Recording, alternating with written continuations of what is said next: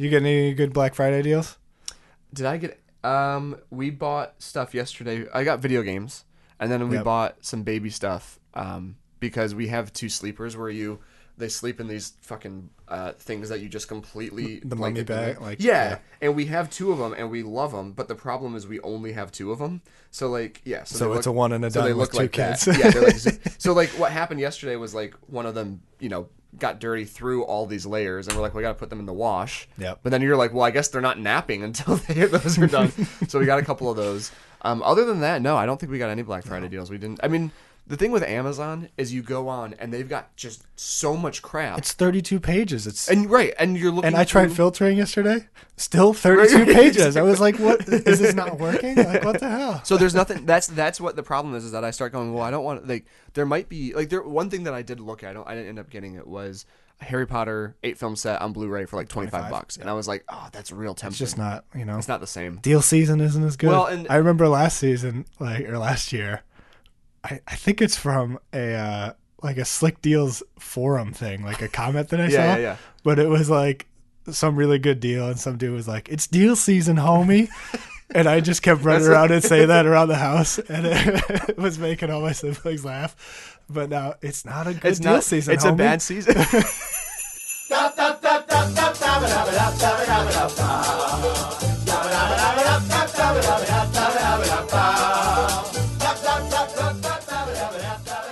Well, welcome to a jam-packed holiday episode of Bare Naked Ladies Are Us. It is Bare Naked for the holiday season, and it has it has been a hot minute since we've recorded anything. Real hot minute. We or not very hot minute. Which way does that go? That's a good question. A long, cool minute. Yeah. And I feel like what's interesting is that that's how we used to because we started recording these about a year out before we actually started releasing them. Yeah, this is the most live we've ever been. Yes, this is coming out within basically 3 weeks, which really isn't We're a at lot of leads. Our latest episode will come out in 2 days. In 2 days. Yeah, and then it'll be this one. Yeah, which is really fun. So actually, we've run out of our bank. Yeah, we got a lot of stuff to do, but we've banked because at first it was casually like we'll just record when we can, and then the past 8 weeks now have been absolutely crazy. Mm-hmm. Nick some was of us running more than others. Some more than others. Nick was running for Congress, didn't get elected, which I'm still really sorry I didn't even about. get my name on the ballot, and it was really frustrating. I actually tried to put your name on the ballot. I sent an email.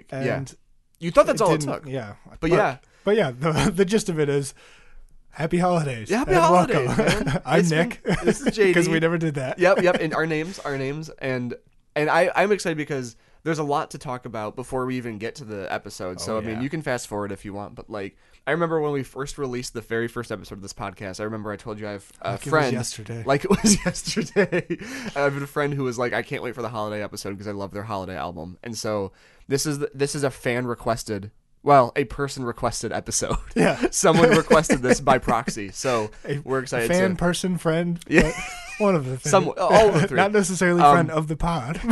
So before we get into the album, we have a lot to talk about, which is the second time I've said that. Before we even talk about those things, I have Christmas gifts for you. Ooh. And I just want to get those out of the way because I know earlier you were saying that you're thirsty. And I said, don't leave the room. So my first gift to you, and the bow fell off, is... Oh, that's a nice buble. It's a buble. It's a mango buble. Now I did for myself. Wow, it's even chilled. I chilled refrigeration. I chilled it in our drawer? in our baby dresser. Now I brought myself a blackberry, but if you want the blackberry instead of the mango, we can swap. No, I like. I just know that's why. Good. Okay, good. Thank you. So this is gonna let's become. Get the nice. Here nice we go. Little... Oh, beautiful, beautiful. I know that you love. Oh yeah, forgot. It's been so long since I've been around. People, I forgot about camaraderie. Yeah, I know. I haven't prosted anybody in a long time. Here's your other gift. I even put it in a little bag for you. Well, I open that. Okay. I will give you your gift. Oh, yeah. Here we go. This isn't what I think it is, right? It's not the thing from like 2 days ago that we ordered? No. Okay. That would be incredible. That's what I was going to say. All right, you open yours first. Be careful. They're both very small. Oh. So when I bought tickets last year, this year, for the Bare Naked Ladies thing, they made us sign up for the fan club like we talked about, and they gave us 4 pins as being in the fan club. Now, I had a hard time deciding which 2 members to give you, but I went with Ty, the best drummer of the century, because of that, because of how happy you are. And then I did Kevin because of how much you love his songs. I remember specifically listening to Another Heartbreak recently and when we were talking about that in the podcast, how much you loved it. And so I thought Kev would be good for you. And then I myself kept Ed and I was hoping you were going to do your Jim Cregan, but Jim Cregan. So we've got some beautiful pins that we can wear in this lovely holiday season. Well, thank you. Well, thank you for whatever this is. Let's see. You wrapped it real nice. It's not necessarily as BNL themed. Not. Fuck off! Did you really? They're Man United bibs, which is absolutely amazing. Did you buy these from the Man United store? I sure did, and it was. Wow. It felt pretty rough to have to do that. But I thought, as a consolation, it was something that would constantly be being spit on. So.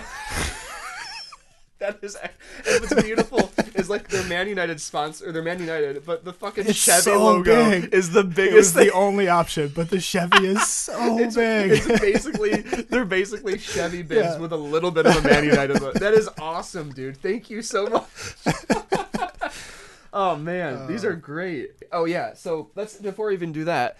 Part of what's been crazy the past few weeks is that my wife Jeanette and I, who you remember from the classic, much loved BNL or Us. No, Bare Naked Ladies Are Me episode. We had twins in October. They're all Us episodes. They're all over there. That's what I realized. We had twins in October, Harry and Nash, and that's why we were jam packing beforehand. Mm-hmm. And this is our first time recording for this podcast since they've been born. It is. Yeah. And just last night I was feeding Harry, right before bed. And this is the fun baby stuff we always talk about. We've been moving them up at night an ounce in their feedings because they sleep longer. Every night. Every night. Yeah, no, they're at 15 ounces per night now. And then tonight they'll be 16. And so we've been using those, what are that brand of water bottles? Those huge bottles that had like the big spinny tops. Yeti. Yeah. Well, it wasn't. The Yeti bottles. Yeah, basically Yeti. 32 ounces. And we're hoping by December something or the other, they'll be full. Now they do weigh more than the babies themselves. Do they ever get to a full gallon? They will. That's slated for probably February. Okay. If I do my math right. But right now, they're on 15. But no, I was feeding Harry, and he just this is the second time. He's smaller than his brother. He's about like a pound smaller. Right. And he just let a whole ounce loose on me. Like every once in a while, it's kind of like a little bit kind of comes out, but it was just like. And I was like everything. I was changing. We had to change anything on the couch, but they were so small because they were preemies, and they were good. They were like over 37 weeks. They were very healthy, but they're still super small. We have bibs, and they literally wouldn't fit them. Like you'd put it on, and it was like a dress. And now they're sizes of where bibs fit, so it's perfect because the game's tomorrow. We're playing Southampton tomorrow. Which, speaking of which, will be a great game because we're mid-table and they're mid-table, so it'll be fantastic. So depressing. I know. Yeah, it really is. It really is. Firmly mid-table. I think I saw we can go up to 6th if we win tomorrow, depending on how the other results go. I don't. Oh no! I was just doing math in my head. Oh, okay. But anyway, thank you. That's very sweet of you. That was great. And I hope everyone's been staying safe with everything COVID related. Yeah, please. Yeah, we hope you've been safe. We hope you have a great holidays. If you are not seeing family, we are sorry. That's a real bummer. But thank you for being safe and taking this seriously. Mm-hmm. It's just after Thanksgiving here, and I had a bit of a cold the week leading up, and decided to go get tested before I came home to see my parents, and I was in like a 2-week quarantine before this. You basically quarantine in long stretches pretty just that night where I decided to get tested to the morning of getting tested really hit me hard that I might not, there's a chance that I wouldn't see and would have to spend Thanksgiving alone. And so if you're in that position, then we're sorry, and we hope you're better and we're better. And we're grateful for everyone who is doing, wearing masks and staying, we had the same thing last week with my brother. It was a long chain of my brother's roommate's girlfriend's roommate's partner. Yep. Right. So it's a chain. The one, two, tested three, positive. Yeah. Yep. And then the girlfriend's the partner the roommate. Yeah, you get the roommate's girlfriend. The roommate's girlfriend was positive first, and then the roommate was positive. So then it was girlfriend, and then my brother's roommate. That they were getting tested, and we were just like we called Thanksgiving for our family too, because it was like probably fine. You know, it was even within the CDC recommendations, probably fine. But like, but what's you've the got risk? newborns. We've got newborns. We've got my dad was going to go travel to see his parents who are in their 80s. And they have the nieces and nephews on that side. Just wasn't worth the risk, and it was a huge bummer. But we waited a few days. They came back negative, and it was like cool. Like it was a bummer, but we're lucky and blessed enough where it wasn't the end of the world. We're like, okay, well, we'll see him in a week or two. Yeah. So yeah, it's been crazy, and there's no denying how pardon my French, how fucked up of a year this has been. Yeah. And I know that we both know people who have been affected by it very, very personally, and it's rough. But we're grateful to be here, and hopefully you guys are staying safe. And we absolutely are. We've officially dated this episode. If anyone ever listens back to it, they'll know it's in mid-COVID. Yeah. Well, we've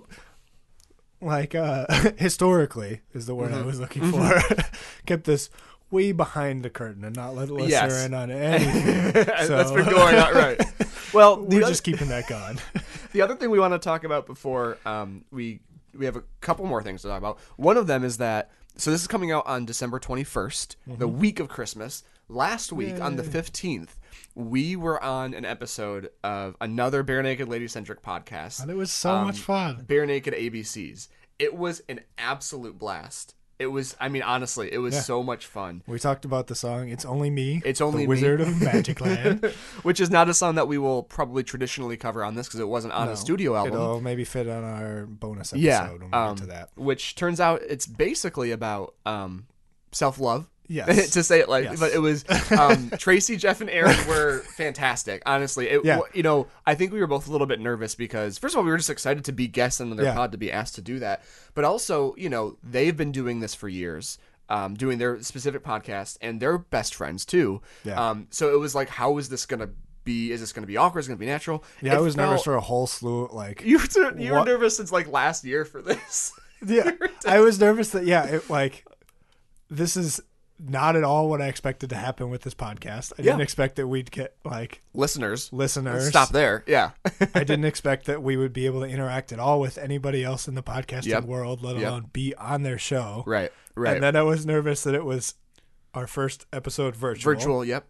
Mm-hmm. And that we not only virtual, but we were not in the same room. Yeah, we were hoping to be together, but we haven't recorded together. Right. It was great. They were amazing. Very quickly that all my nerves went away, and they were really good. They're so funny. It was a lot of fun to do. Welcoming, yeah. And we're already, after this, we're going to pick the next song we get to do with them because they're really, like Tracy just emailed me again yesterday, like, hey, let us know which one you want to come on again for. It was so much like. Thanks, Tracy. Yeah, thanks, Tracy. Shout out to Tracy. Great bits. It was just, it really, honestly, man, it was just so much fun. So we can't. Yeah, it felt like the whole thing was an episode of good bits. To us. Someone's going to go, this is some stupid. Yeah. Also, I do want to talk about one thing that we talked about there is that I don't know if you remember this part where I think the guy's name was Jorky or something like that. Tracy goes, has Jorky reviewed your guys' podcast yet? And I was like, who's that? He's like, it's this BNL fan, and he's hit our pod, and he's hit It's All Been Done, the other BNL pod. He was an iTunes reviewer. And we had not been hit by him yet. We had not been, and I'm like, so if you're listening, give us a negative review. Give us a negative or a positive. Well, no. So this is what I was worried about. It feels like it's most likely that he's not listening. Well, that's the thing. I was like, what I was upset about was he was like, oh, they haven't reviewed. He hasn't given you a negative one yet. And I was like, well, that's good because we don't have a negative review. But if that's a rite of passage for BNL podcasts, I want his negative review. Yeah, come on, Jorky, whatever your name is. So if you're listening to this full stop.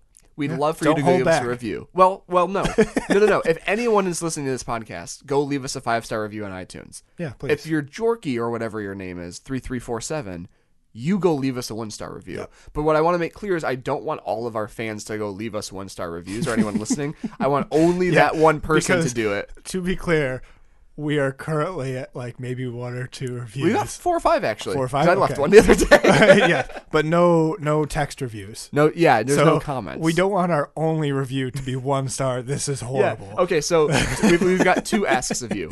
Leave a 5-star review, and when you do, not please. Jorky. If you're Jorky, leave a 1-star review with the cherry on top. Everybody else, leave a 5-star review. And then part 2 of the ask for everyone, Jorky included, is leave written comments and tell us why you love this, or if you're Jorky, why you hate it.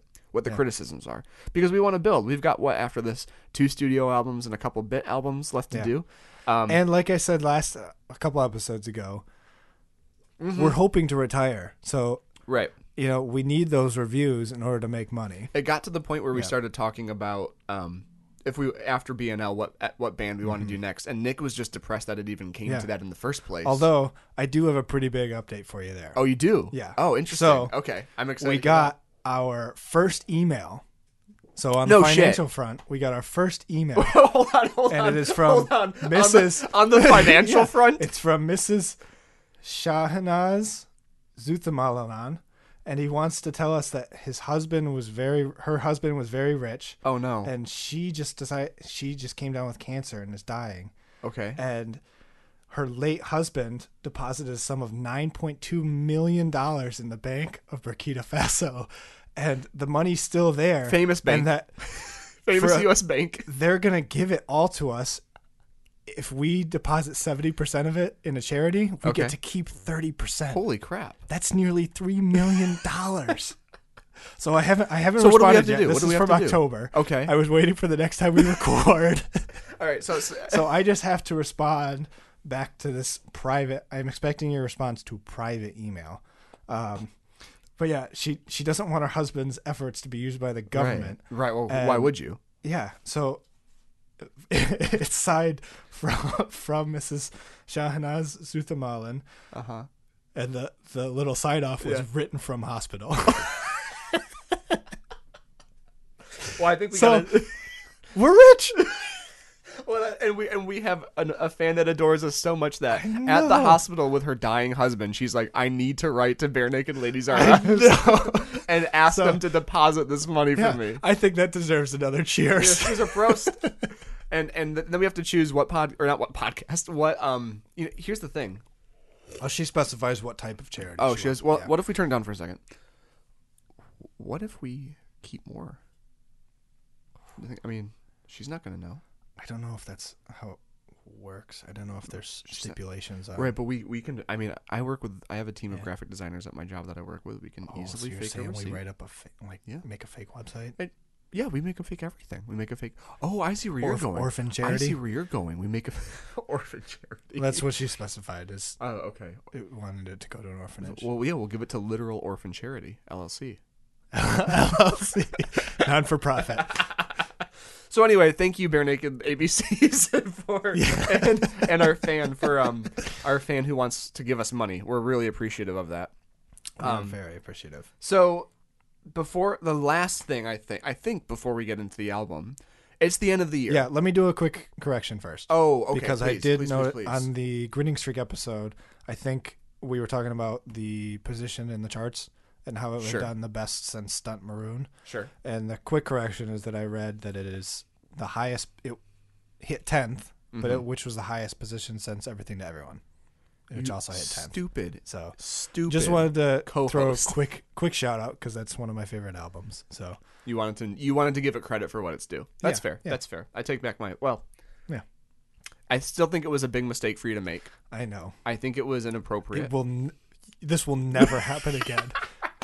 Okay, great. I am deeply ashamed, as you should be, that I've made this mistake. And I hope that your family knows about this mistake, and that they give you. It was not pretty. I told them they were not happy. So, it is the end of the year, and one thing that we like to do at the end of the year is make lists. Yeah, we do, and we check them twice. And we're going to find out what our favorite songs of the year are. This is something that we normally just do ourselves and trade amongst. I've traded to you, my brother, my buddy Disney John. Maybe we'll post it on Facebook. Disney John, if you're listening. I don't think you are, but love you, buddy. Out in L.A. Where is he right now? Is he in L.A. or is he a little bit north? He's in like NoHo or something. NoHo Hank. NoHo Hank. NoHo. That's when Mrs. Claus is mad at Santa. Yeah. She's like, you don't get to go out. NoHo. NoHo. So we made our top.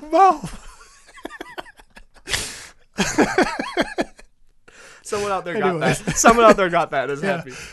So we made our top 10 songs of the year, and we thought we'd share our top 5. Okay. I know. Because I only made a top 5. I made top 10. Alarm bells were going off. So we wanted to share our top 5 songs of the year, non-BNL related, just to give you something interesting to listen to. Yeah. I used to do last summer, I think, just because I was bored. So when my EP was coming out and I was kind of doing more music-related stuff, I would share on Instagram just like an album of the week, a vinyl of the week, and I'd share it and like why I love this album. And there were a couple times where like people were like, "Hey, I listened to that because of your recommendation and I loved it." And I was like, I just feel like I'm making the world a better place. Like one of the times was Weezer's White Album. I shared that, how much I loved it, and someone was like, "I listened to it and it's great." And I was like, That's cool. That made it worth it. So if you hear these 10 songs, total 5 from each of us, don't worry, and you listen to one of them and you think it's good, then our job is done. We just like sharing good music with people. So do you want to go each 5, other 5, 4, 5, or do you want to go 5, 5, 4, 4? I think we just do each other. I think that'll make it cleaner. Yeah, I agree. You want to go first? Or you want me to go first? I can go first. Or do you want to? Oh yeah, perfect. I was gonna say we can. You want to just play Rochambeau real quick, just for fun? Sure. You on still shoot? Go first. Yeah, on shoot. Rochambeau. Okay. You were on sham. I had one job. Okay, you go. I guess you just go. Top 5 songs of 20. And first. The only stipulation that we truly had was that they came out this year. Yes, it's not like I listened to this artist this year. They came out on an album that was this year. Maybe the single was like December. Yeah, late December last year. But right. And then I think for both of us, we also try to keep it to one song per artist, so that if there's an album we loved, we didn't overwhelm it. So yeah, agree. Okay, so go for it. Let's hear it. All right, so the number 5, I have Reveries by Radical Face. He released an EP at the end of last year, and this year he's had 3 to 5 singles. Okay. This is the first one, and yeah, just loved it. Yeah. Dropped right before I saw him live, and so I listened to it a lot in preparation for that. And it was one of the things where like I've gotten so much new music since lockdown that I was looking at all the 2020 songs, and I had another one of his singles as my top 5. And then I went back to all the songs from 2020. I was like, oh damn, that was still this year. Like, yeah, okay, I know. Well, that one has to top it. There's so much music that came out even in the past 2 or 3 months that I like. Some of my songs were from, I think one of them was from January, and I was like, that was 2020, wasn't it? Yeah, it's crazy. Yeah. I haven't listened to Radical Face because we might do it in our future, as a future act we've talked about before. So I'm specifically abstaining from listening, but I've heard nothing but good things about him, right? Mostly from me. From you. Yeah. Oh yeah, and in general. All right, so number 5, Reveries. Number 5, Reveries from Radical Face. Number 4 is For Sure by Future Islands. That was the lead single off their new album. And I think deservedly so. Yeah. There's another one off the album that really stuck out for me, but this one kind of takes the cake. Yeah. See, I love Future Islands, but that is one of the albums that has fallen to the wayside because of all of the music this year. There's so much. I know, exactly. Yeah. It's been good. It's been fun. Number 3? Number 3 is Atheist by Christian Lee Hudson. Great album. I know you have talked about it, and I saw Caleb post about it the other day. Yeah, previous guest. And yeah, I listened to the podcast, the Reply All podcast, where he guested. Where he did this. Was that fun? Yeah, it was so really cool. Fun. Yeah. And I went and saw one of his looked out for one of his singles after that and really liked it. And then completely forgot about it until you recommended it. For something. Then went back and I listened to it once and bought the album instantly, and it's fantastic. It is, yeah. And Atheist is the first song on the album, right? That's what leads it off. Yeah, it's a good song. Yeah, Number 2, I have another killer, St. Augustine at Night by Dawes. Yeah. Just another. So good. It's... Yeah, I think that was their second single off the new album. Yeah, again, pretty great. All of these are like a little more quiet. Sure, yeah. Like ballady, I guess. I don't know if that's the right word, but... No, I know what you mean, though. Pulled the reserved. Especially Christian and this song in particular are very acoustic, kind of quieter, chill songs, And it's, that mood just really hit me this time this year and stuck out. And my number 1 spot... I think I know what it is. Can I Believe You by Fleet Foxes. Wow. Okay. All right. So good. I know that album didn't really have a lead single because they just dropped it. But is this kind of like the standout generally like the main song from it, or not so much? I don't know if there is. I know like people on Reddit pick like a million different songs. Yeah, so it's hard to tell. Yeah, but because there was no, it was just like, hey, this is coming out Monday. Right. And it was like the later in the week, and I was so thrilled. And this song just stood out for me. And I've listened to it, I don't know, like 60 times already. It's amazing. Yeah. All right, that's good. Yeah, I listened to that album once when it came out, but kind of in the background. And I have a thing against Fleet Foxes a little bit, which is a long story. But like, it wasn't bad. It's not bad. And I think if I gave it more hasn't hit for you. Yeah, and I feel it's frustrating for me because it's like probably outside of like of my top 3 bands outside of BNL, this is probably the one that I draw the most like from. I always go to them when I'm feeling down, or like it just always hits that mood for me. It's probably the most important band in my life besides BNL. That's a good list, and I'm interested to show you the crossover between our lists. Yeah, I feel like there's gonna be a lot of artist crossover. Yeah, maybe at least 2. Yeah, maybe not a lot, but definitely 2 I thought for sure would cross over. So I'm also curious after your list to see what you thought my number 1 was going to be, because it looked like sure, that's fair. Yeah, I did. So because I can't just do top 5, I do want to give 2 honorable mentions. These were actually number 9 and 10 on my list, but I want to give a shout out to Phoebe Bridgers' new album, Punisher, and Kyoto was the song. I think good stuff. I love the album. I haven't listened to it as much as I did Stranger in the Alps, so it's really good. And Kyoto is just a killer song. And then Andy Schaaf, he's probably every year I feel like there's one artist I get turned on to. Andy Schaaf was this year. He's like a singer-songwriter from Canada. And he's got what's that one, like Neon Skyline or something. I think you really like it, but a song called Try Again I put at number 9. So anyway, actual top 5 songs. Number 5 was I chose Get the Old Band Back Together by Christian Lee Hudson. I think bar none that album, Beginners. I think Beginners is easily my favorite album of the year. I think it is, like, every song is a solid 8 for me on that album at least. And I think Atheist was an amazing track. I think Northsiders was a hard one to not pick as well. It's the whole, honestly, I cannot recommend that album enough. Album of the year for me. I think it'd probably be a close number 2 for me. No, I think you kind of hit it on the head where when I listened to the first 2 singles, I was like, they were good. Lose This Number and Northsiders, I think. And then I listened to the album when it came out, and it was an immediate one time through. I was like, this is amazing. And that doesn't happen that much, where you listen to an album. And I think the singles were on the album, but they were. They work. The album works so well together that it elevated the songs. I think that's exactly right, because the singles, I was like, this is good. Yeah. And then when I heard it in the context of the album, I was like, this is amazing. Yeah. Exactly. So I chose Get the Old Man Back Together because it's the most upbeat on the album. Yeah. I love the harmonica, and right now, I did a live stream the other day with to celebrate my 1-year EP, and I was struggling with a lot of negative emotions about just a lot of things, and then listening to this album about there's a line about with the kids I can only do a couple nights each week, and it's kind of like trying to get the band back together. It just kind of hit home more, so I chose that one. And shout out to Connor Oberst playing, like I said, harmonica on that song. So number 5 was that. Number 4, I chose My Own Soul's Warning by The Killers. I think The Killers, they released a new album this year, Imploding the Mirage. I think it is their best album since Sam's Town, which is 14 years old. I absolutely adored the entire album, and it was so hard to pick what one song to represent it. But I think that was my number 6 was going to be My God.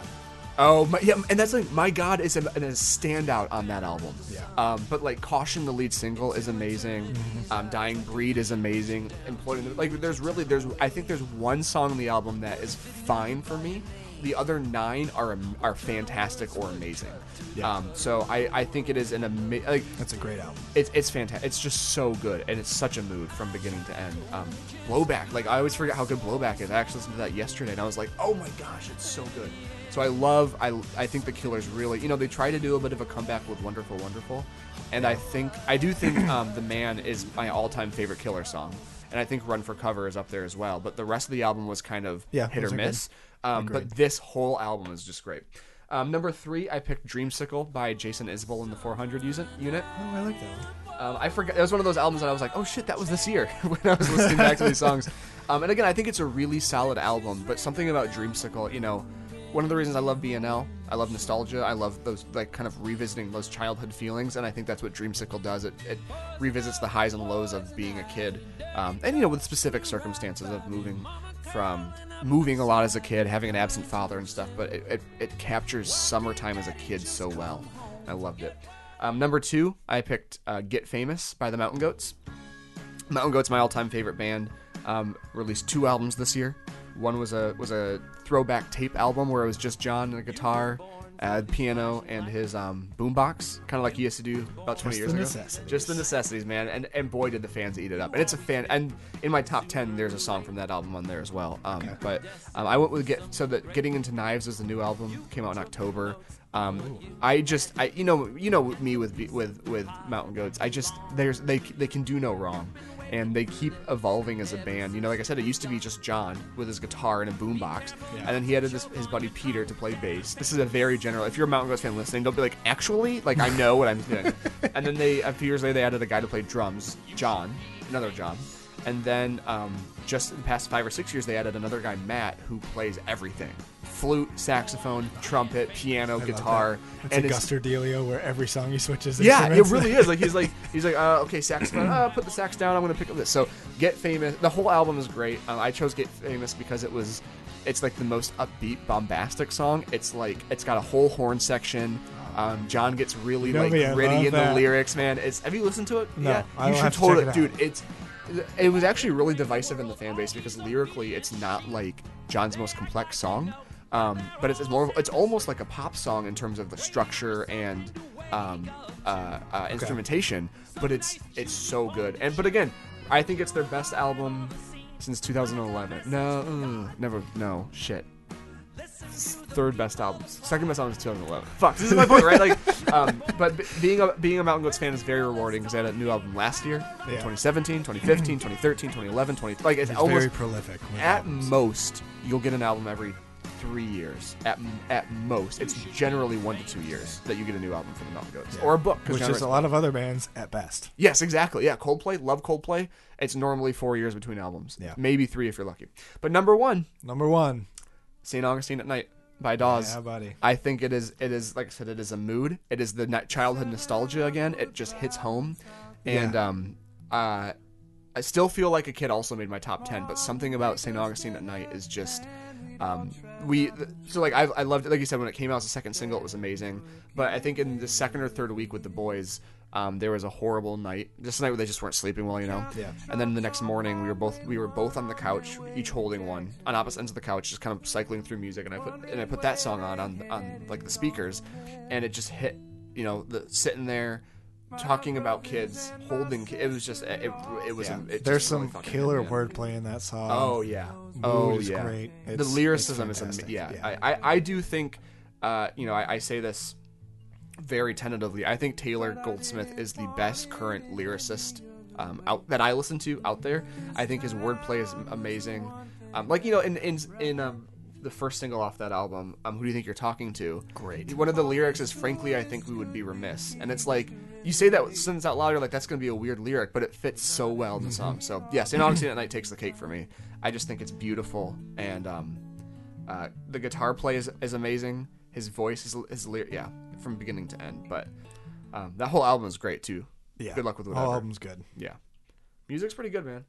Music is good. Yeah, music's fun. Anything you listen to. You guys should check it out. You should check out music. Have you heard of music? I have to find that. Oh, one thing we should also mention: there's a Bare Naked Ladies live stream, a holiday Bare Naked Ladies. It's gonna happen. Dang, we're 3 days off. Yeah, I know. I thought about that. I thought about should we do it, but release on the 15th and stuff. Sorry. Are you gonna? Hopefully, we didn't just tell you about it and you got excited only to find out it already happened. Did you buy a ticket to it yet? No. Do you know if we can share a ticket, or will we get kicked out if we try to do that? I don't know. Do you want it? I want to watch it. I also want to watch it. I feel like not to be greedy. I feel like we should get comp tickets. I feel like us, the guys at It's All Been Done, and the guys at Bare Naked ABC should get free tickets. Oh yeah. But I don't think we're gonna get that. I was just to talk about. You know how I've talked about before. Have we done enough publicity for you? We brought in a new fan at least. All we're asking for is one comp ticket. Just one. We'll pay for the other one. Yeah. We'll pay for one of us. Will pay for it. Yeah. And we just want one comp ticket outside of that. If that's okay with you guys. Yeah. But So should we get to the album? We won't tell him that it'll be you who gets it, and then Jeanette will probably also watch. Yeah. So it's really and frankly, 2 comp tickets. frankly, I'll probably be holding one of the boys. So minimum 3 of us will be watching, if not 4. So if you're holding 4, we'll count them as half because they're not really paying attention. Yeah, that's fair. That's fair. So 3. That's fair. 3. Okay. We'll talk more about this off. Like, just give us a. It's still deserved. Give us if we don't cut this bit out, give us a comp ticket for the show that happened 3 nights ago. Yes, please. Or give us a recording of it. Or hey, maybe do it again next year and give us a comp ticket a year in advance. Yeah, we'll take a 2021 holiday show comp ticket. Yep. But they've been doing this thing recently where for every holiday for the past couple months, they have a little video where it's like them, kind of like their like ad lib stuff where they're like all playing. And they they're post like, on Facebook hey, too. Right? Happy Christmas! It's the same thing. And then I realized I looked back on them and they're all wearing the same outfit and everything, which is fine. But it just means that they spent like half a day going, all right, and then Christmas song, okay, and then we'll do vote, we'll do Thanksgiving. Like they just did every holiday in like 2 hours or whatever, which was just had to have been fun. Funny. Yeah. So let's talk about the album. I think then, right? Yeah. Bare Naked for the Holidays. 2004. Going back a bit. We saved this one for the holidays. Yeah. It was released shortly after Everything to Everyone. Yeah. Yeah. Before we get into the album, I wanted... I said, I don't know. That's probably the phrase the day before we get into the album. I was reading... reading up on it. Mm-hmm. And as we've talked about before, Steve has a little statement post-breakup where he says, this wasn't my idea. It was fun, but it kind of wasn't along for the ride. I was just along for the ride. For the snack time? No, he did that for Bare Naked for the Holidays too. He had a statement like that dang. where he was just kind of like Of the same sentiment? the wiki, as we always go off of, later admit that the album was not his idea and that a holiday themed album was not what he wanted to do following Everything to Everyone. Now I clicked on the cited source for that. Mm-hmm. And it was an Ottawa Citizen interview from 2009, I believe, if I'm looking at this right. And it was an interesting interview. Steve interviewed 2009, still pretty post-breakup. But there's one interesting thing in here that was really, really interesting to me. So let me see if I can find this quote here. So he said he felt a similar way about the band's Christmas record. So he talked about Snack Time. It was a lot of fun to do. It wasn't my idea. It was long for the ride. And they said similar sentiment about the Christmas album and the Big Bang Theory theme song. And Steve's quote was, it wasn't where I imagined I wanted to be. Now, here's the thing for me is that, like, I love Steve, but it feels a little weird to start throwing all these statements out. I think maybe his point is that the band was just not in a great place for a while. But it just feels kind of like I didn't want to do it, everyone else did, so I just went along with it. It's kind of like, well, then just don't, I can see it as... It depends on if he kept talking about it and what the like, I can see it if the person was like, what did you...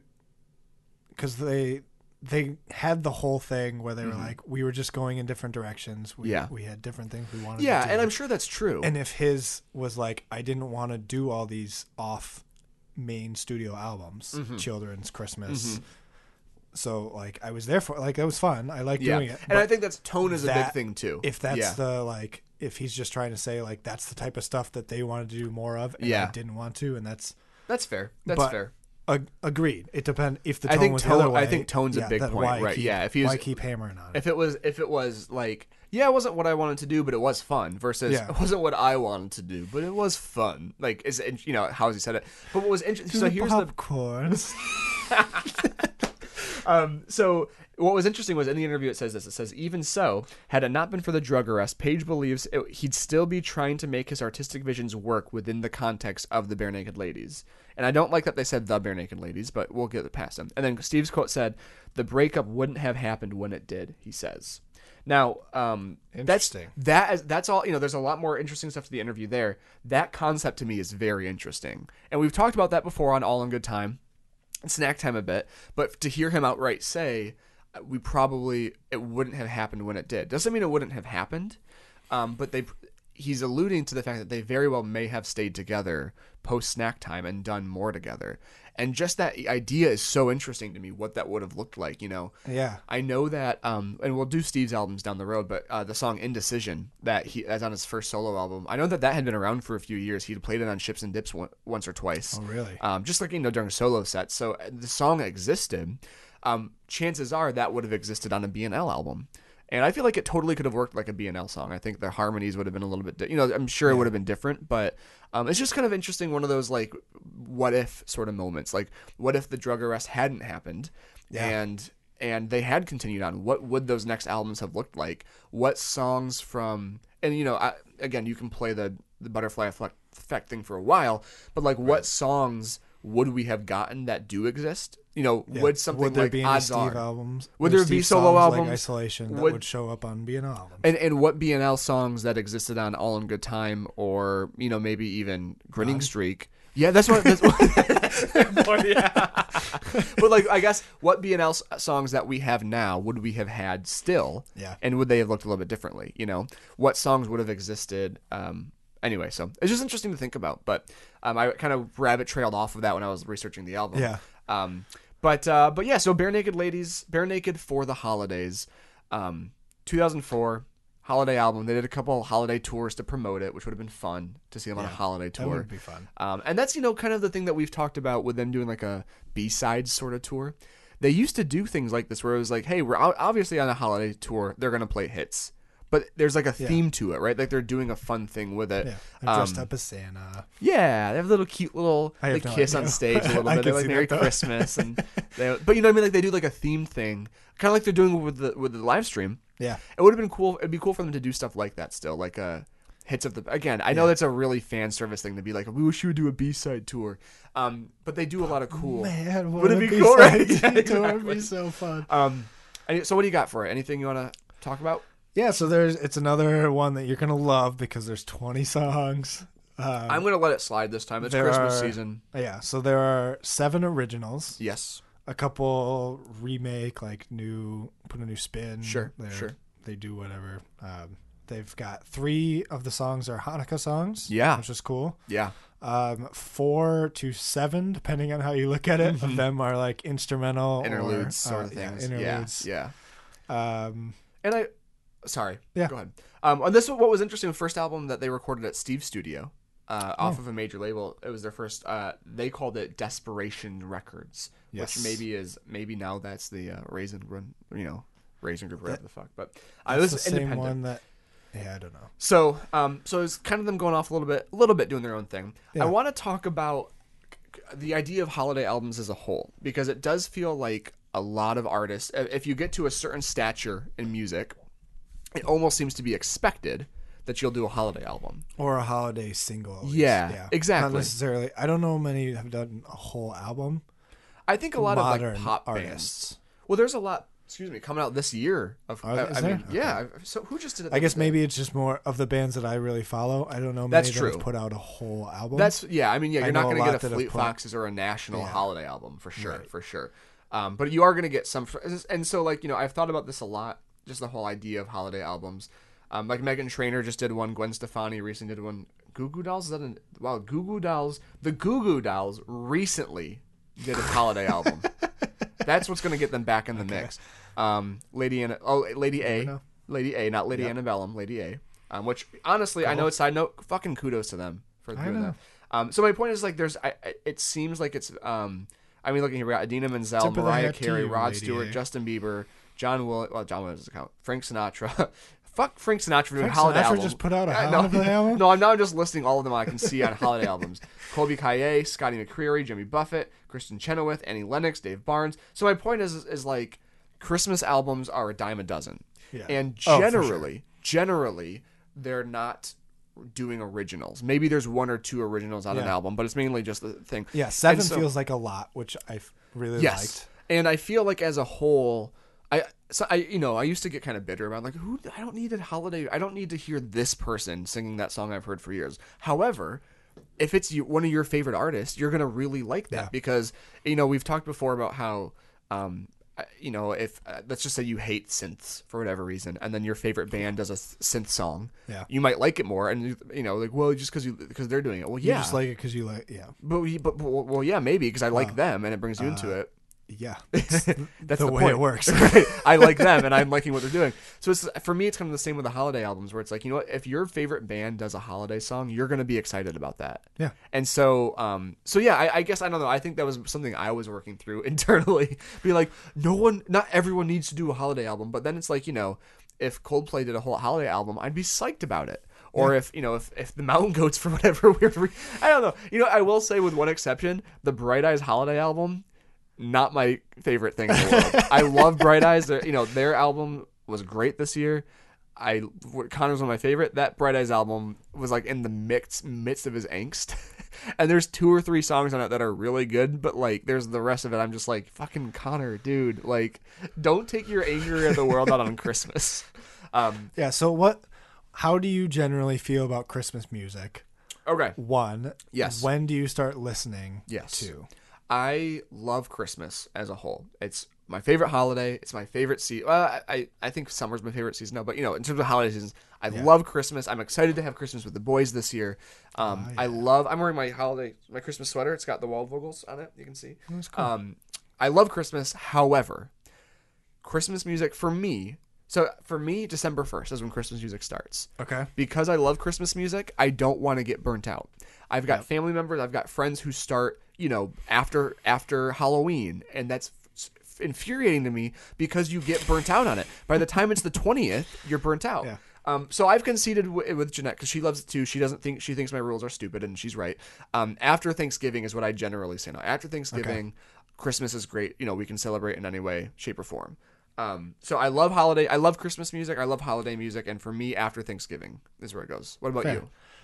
I can tend to be a bit of a Grinch and be also similar. Like I've had holidays in like when I was in Germany and was like my parents and siblings came for Christmas that year and they showed up on Christmas Eve. I didn't listen to any Christmas music until then. Oh, seriously?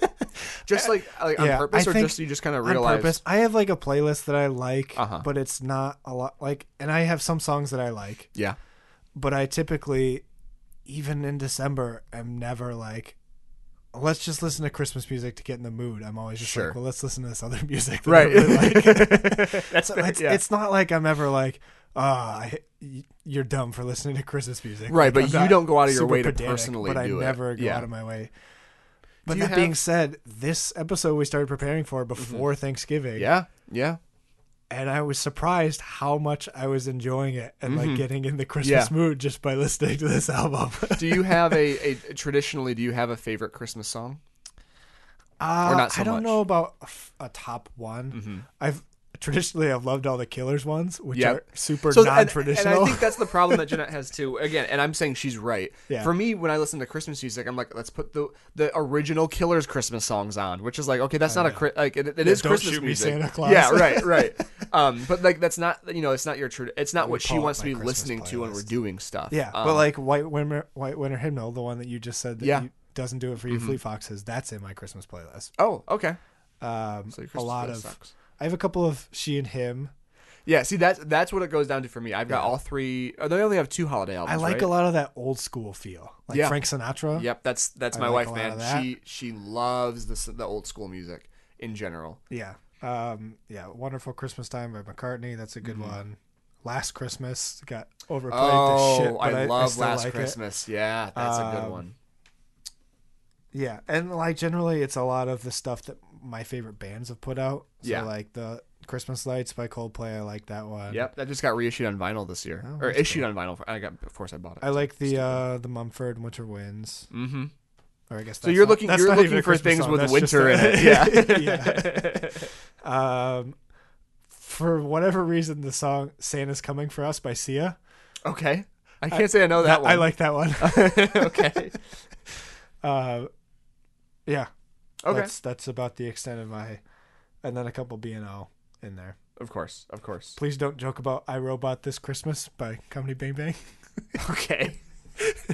Whatever. That's actually pretty funny. That would be about "I Robot This Christmas." Hit it. It's just this very old school country western. Oh, please don't joke, man. You know what? I gotta funny. tell you, I haven't listened to much CBB this year because I used to I travel for work when there's not a pandemic. Yeah. Up to Traverse City, over to Ohio, and it's like, or just around Michigan, and like that's when I would listen to the CBB because it's long, and I really need to. I love "Have Yourself a Merry Little Christmas." A good slow version. Like there's a version again. Let's go back to that Coldplay does. That's just Chris Martin on a piano, and it's just nice and calming and like sets the mood really well. But I do love the She and Him albums. They're simple, but they're really pretty. I do really like the stuff that feels like it sounds like it's being sung by a fireplace with a piano. Yeah. For sure. I totally agree. And I love M Ward with She, and I think I think She and Him does that. You know, I think it's a lot of like fireplace, like they're not like the most inventive reimagine. But again, that goes back to my thing, right? I love She and Him. Yeah. And so I love when they did a Christmas stuff versus, you know, okay, Mariah Carey has a Christmas album and just using her name as a placement. I'm like, yeah, not for me, you know? So yeah, I like Christmas music, but I do listen to a lot of like Run Run Rudolph is one that it's not my favorite song, but like M Ward sings it. And it's just like a cool little like 50s kind of rock song, you know, but so I think we should probably just dive into the album. This technically, according to Wiki, this is technically the first studio album without a naked track. You know, because you know obviously the next one would have. Sure. But technically this was the first one without a naked track.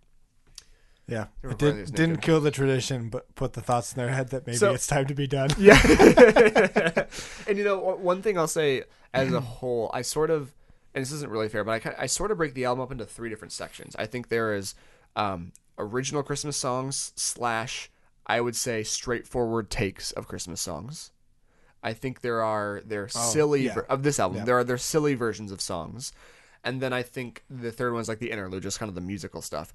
I think as a whole, my favorite songs are the ones that they kind of do just straightforward versions of, or are the originals. And I think those work as just a good song, and the silly ones are in particular because it's a themed album, a Christmas album. They're very gimmicky.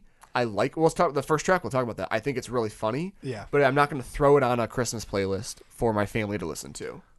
Agreed. Yeah. So I don't know. I think it's a good holiday album. It doesn't do anything amazing.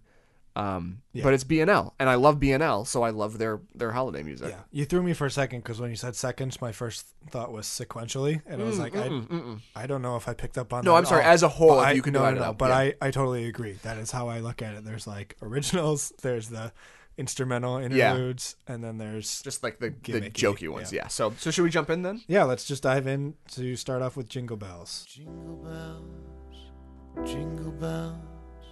Jingle all the way. Oh, what fun it is to ride one horse. I think overall it's funny. I like that they do it the way they do it. But I think the first part of the song is really pretty. And if they did a full straightforward version of it. I know. Yeah. I like the front half way more. Yeah. I love the piano solo going in. Oh yeah. To the silly bit. Yeah, I agree. Yeah, I much prefer the first half, but I can't help but smile at the second half. That's the best way to put it. It's a very BNL thing to do, where you're like, guys, it's just cute, it's funny, and it's fun. Yeah, it works. It's fun. The one thing I noticed too, Steve really belts it. Like you can hear. Oh, you can hear him trying to. Yeah. Progressively, his voice like straining more and more. Yeah. And there's a couple like words in particular where you're like, "Whoa, Steve!" Yeah, I know. You gotta break your hearts in a you break your hearts a little bit with Jingle Bells. Yeah. I think it's fun. It's like I said. It's. I think you nailed it. It's beautiful in the beginning, and you wish they did a version of that, but you can't help but laugh and smile a little bit. The only part I don't like is the very ending where he like jokey to serious back to jokey. I'm like, just kind of go one or the other. Yeah, I agree. I think that again, I think kids would like that funny because they do the Jingle Bells Batman Smells thing. So hopefully kids, maybe there's something there for them. But I think as a whole, this is an album you could put on around the whole family and be enjoyable. But this song is in particular, it's like, it's definitely a bit of a jokey thing, and it's whatever. It's fine. It's fun. If they split it up, I would 100% be putting this on all my playlists. Yes, I completely agree. You can't put this on for the family. Especially when it's in the middle of a bunch of normal classic songs, and you throw this, and they're like, JD, God, seriously, man, can you just not do that for once? Not put this weird crap on our playlist? But no. It's me. How do you not expect this by now? All right, let's move to the next song. Green Christmas. Icicles on eavesdrops and tinsel on the tree, but it's a green Christmas for me. Couple skating on the pond, making angels on the lawn. So this was originally on the Grinch How the Grinch Stole Christmas soundtrack in 2000. Didn't realize that. Thoughts? Yeah, originally for I don't know. I like it. It's I like the when they are talking about closing, or I don't want to hear that anymore from the carolers, and they do the effect where they have the carolers and then they slam the door and then the carolers get quieter. I like that effect. I think that's kind of funny. But yeah, I don't know. It's a good one. Well, this to me, weirdly enough, my wife and my sister and mom went shopping yesterday downtown Holland. All safe, gloves, masks, everything. Holland's doing a great job of it. They did a great job of it. But she said she walked PPE to the nines. And she walked into a store and they were playing this song, which is not the song on this album that I know. There's one or two that I do hear out in the world, but I had never heard this out in the world. Out in the wild. I like this song. I think it's it feels like a more straightforward Christmas song than the one we just. It's not jokey, right? Like it's just you could hear this in the store and it would sound like a Christmas song. But I agree. Yeah, you could hear this outside and not be like, "Oh, this is very Grinchy." Yes. Yeah, exactly. Which is good. Which is what you want with most B&L. Yeah. Well, given that it was made for the Grinch album, I was happy that it wasn't like overtly like, all right, well, I don't. Like... Oh shit, man! I want to go back a little bit. All right. I'm not cutting this, but like, let's finish the song first. I like it. It's good. I like that it's an original song. I like the mood. It feels Christmassy. Doesn't blow me away, but I dig it. Agreed. Okay, sorry. So I want to go back because there was something else in that Stephen Page interview that was really interesting to me, that I think really defined how I feel about this band in a really interesting way. So pardon me while I try to scroll down a little bit. Yeah, I'll pardon your French. Okay, here we go. Yeah, pardon my French. He was talking about just the breakup of the band. Steve was talking about, this is back to the Ottawa Herald interview, talking about the breakup of the band, Ottawa Citizen, sorry. And he says that what are you looking for? You look like you're trying to grin while you're looking for something. Damn it. You got glasses?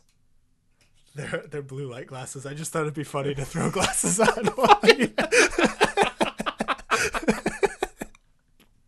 This is funny for nobody else. It was really funny for me. I like that a lot. So he was talking about the band being criticized as a whole, and he said, while Page admits that he's terrified to be venturing out on his own, he's also relieved to be away from a band that he feels was often unfairly stigmatized. And Steve says, the fun, goofy, quirky thing we did really well. But we are also really proud of the songcraft and the range of emotions and ideas that we explored. I think diehard fans understood, but casual observers didn't give us a lot of opportunities to express those things. We felt like a lot of what we did that was really good didn't get the attention it merited. One particular attack from a critic packed a sting that Page still feels today. And Page recalls this guy said, the only thing worse than a comedy band are a comedy band's serious songs. And I thought, oh, God, that hurts. So then he goes on, one more paragraph. He goes, a lot of my favorite artists, whether it's Leonard Cohen or Tom Waits or Elvis Costello, they all have a sense of humor in their music, even though they're not necessarily known as humorists. But they have moments of levity and black humor, and I feel like I have to explore more of that. Not that I'm on their level, but the place that they come from is a place I identify with. And just, I think that's how a lot of people think of Bare Naked Ladies, as a comedy band with some serious songs, like isn't the casual listeners. Yeah, they know 1 week and $1 million, which are both more on that funny side. And I think if you go down just one level, even to songs like The Old Apartment, into songs like Brian Wilson, Pinch Me, they're known as the fast talky, or but then again, their next big hit after those, Big Bang Theory, which is a theme song, and it kind of does that again, and it's great. I love the Big Bang Theory theme, but it was just a really succinct way of putting it, where I feel like a lot of people think of BNL as a comedy band or a gimmicky band with some serious songs, and but like you said, they explore the whole range of emotion. Yeah, and for us, the stuff that really stands out is when they do the serious stuff, because they do it so well.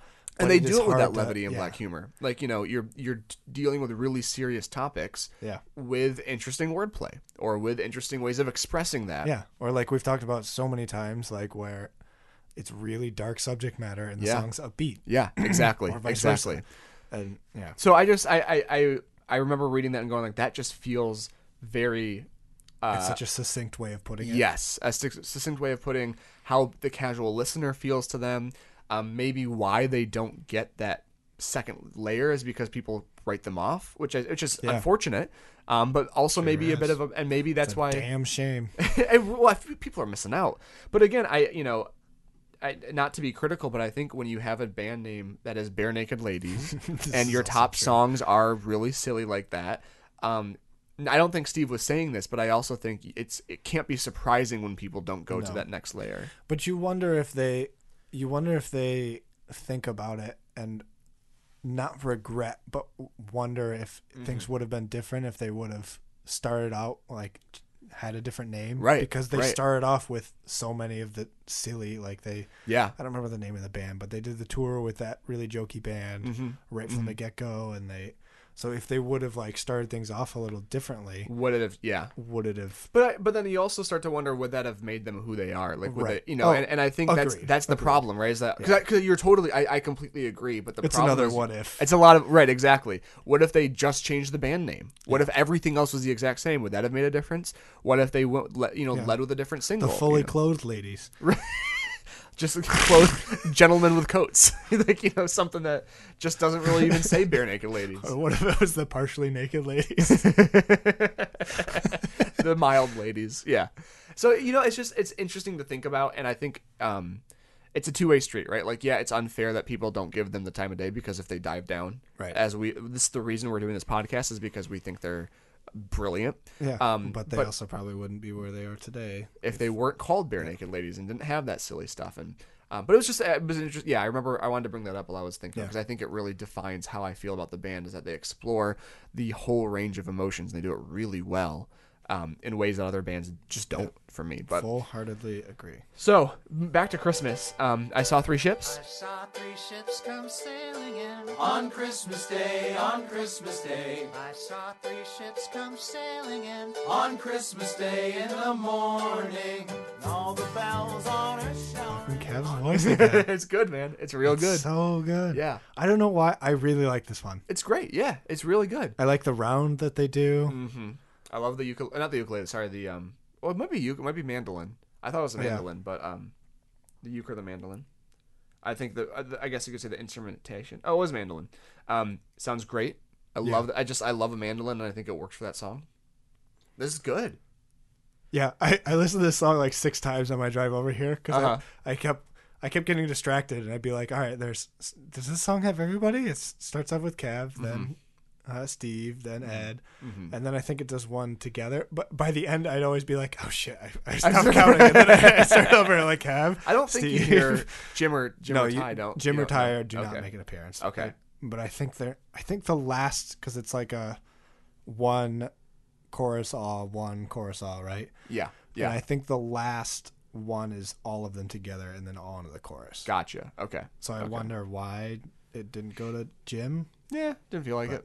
He's like, oh, you guys just do your thing. Just do your thing. I like it. Yeah, it's good. What about you? Good. No, I feel the same. Same. Again, this is one of those where it's a straightforward kind of interpretation of a classic song, and I love it. This is where it's like, it's a good song being played by one of my favorite bands. So like, it's great. Dig it. Yeah, they're not experimenting with anything that's like doesn't work. So it's just good. Yeah, exactly. That's a good point. Nothing that they're trying doesn't work. Yeah. So let's move on to the next one, which is Hanukkah Blessing. Remember how Maccabees fought so all of us could be free, and so we celebrate on this festival. I remember being weirded out because while I was into BNL, this was released on Rock Band. And I remember being like... This was released on Rock Band? Exactly. Yeah. Yes, it was released on Rock Band. And I remember buying it because it was like a download, and I played it. And I was just like, of all the BNL songs, I think it was because there aren't very many Hanukkah songs in full stop. So like, let's get, at least that's an original BNL song. Original Hanukkah song. Yep. So I do like it. I really do like, I'm not Jewish, but I like to hear a bunch of Hanukkah songs because you just don't hear that very often. I mean, I'm sure there is a culture of it, but, as a, white Christian West Michigan brach, you're not exposed to that. So it is really cool. And I do like that it's an original one. I like that Steve wrote a Hanukkah song. Yeah. It's the second original. I agree. I really like that they have not only one, but 3 Hanukkah songs on this. Yeah. I feel like that's really cool. Mm-hmm. They were doing Happy Holidays before it was cool, before it was against PC bullshit. I like it. But yeah, I like it. I like the jangly sound. I don't know much about Hanukkah, Right. but I really enjoy this song. Well, and again, I think we'll probably use this phrase a lot today, but it's straightforward. Yeah. It is without gimmick, and it works. It's good. It's a good song. Yeah, I feel like I could put this in my Christmas playlist. Yeah, I think you should, honestly. I think you should do that right now. Well, then I'd have to open Spotify. Well, okay, but do it after. yeah, Just make sure you do it. it's going in. Let's move to "Oh Holy Night."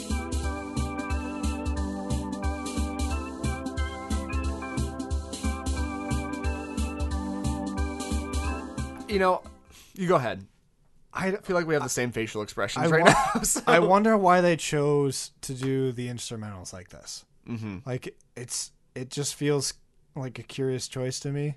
I agree. I skip if I'm gonna skip anything, I always skip all the instrumentals. Yeah, except for maybe Carol of the Bells when we get to that.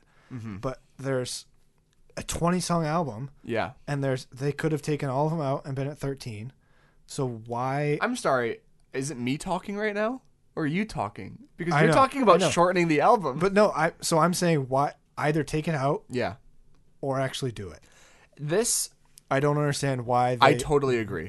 why they thought it was necessary to put it in, I agree. but only do the instrumental. Yep. So I wouldn't mind it being and not a even 20, full. but You know, I- with I the just don't exception understand. of Carol for the Bells, Carol of the Bells. Right. They're like a minute long. You got Yeah. minute 7, minute 9, 59 seconds, 32 seconds, 40. So it's like, as a whole, I completely agree. Like it just doesn't feel like it serves a purpose to me. Yeah. That's maybe a rude way of putting it, but it just doesn't feel like it does anything and needs to be there. Completely agree. And I will go so far as to say I'll skip them every time. I don't. Yeah. Because it feels like, an 8-track almost sort of a thing where it's like, Yeah. or like a, hey, look what I can make on GarageBand sort of a thing. And I just don't care for it. Yeah. I would like to know why they Add decided it to the list. do it. Add it to the interview list. I think frankly, I think yeah. when we interview one of them, we bring it with this tone. Listen, guys. What the hell were you thinking? Like why would you do something so stupid? Just kidding. We like them. Yeah, I think that's what comes down to for me. It just seems pointless. So remind me again what our full interview list is. Number one with a bullet. What is a hair shirt? Yeah, what's a hair shirt? Which has kind of been answered to us on Reddit, but still going in there. We need to hear it from the source. Yep. Number two, how did the recording one song new tradition start? Okay, so an actual question. Yep. Number three, would you ever consider doing a deep cuts only tour? I feel like that's a question where, like, if we actually ever asked it that, we'd regret it later because we'd listen back and go, boy, do we sound like stupid fanboys. Absolutely agree. Do you know what I mean, though? Where it's like, will you do it for the fans? Well, like, it just feels... Yeah. I don't want to be... Yeah. But we'll keep it on the list for now. We'll keep it on the list. Number four, why are there so many instrumentals on the holiday album? Oh, man. Why won't they interview with us? Why won't they return our emails and our Instagram messages? With questions like that, it's going to be an ace interview. All right, let's move on to Elf's Lament. Yeah, with the Christmas man himself.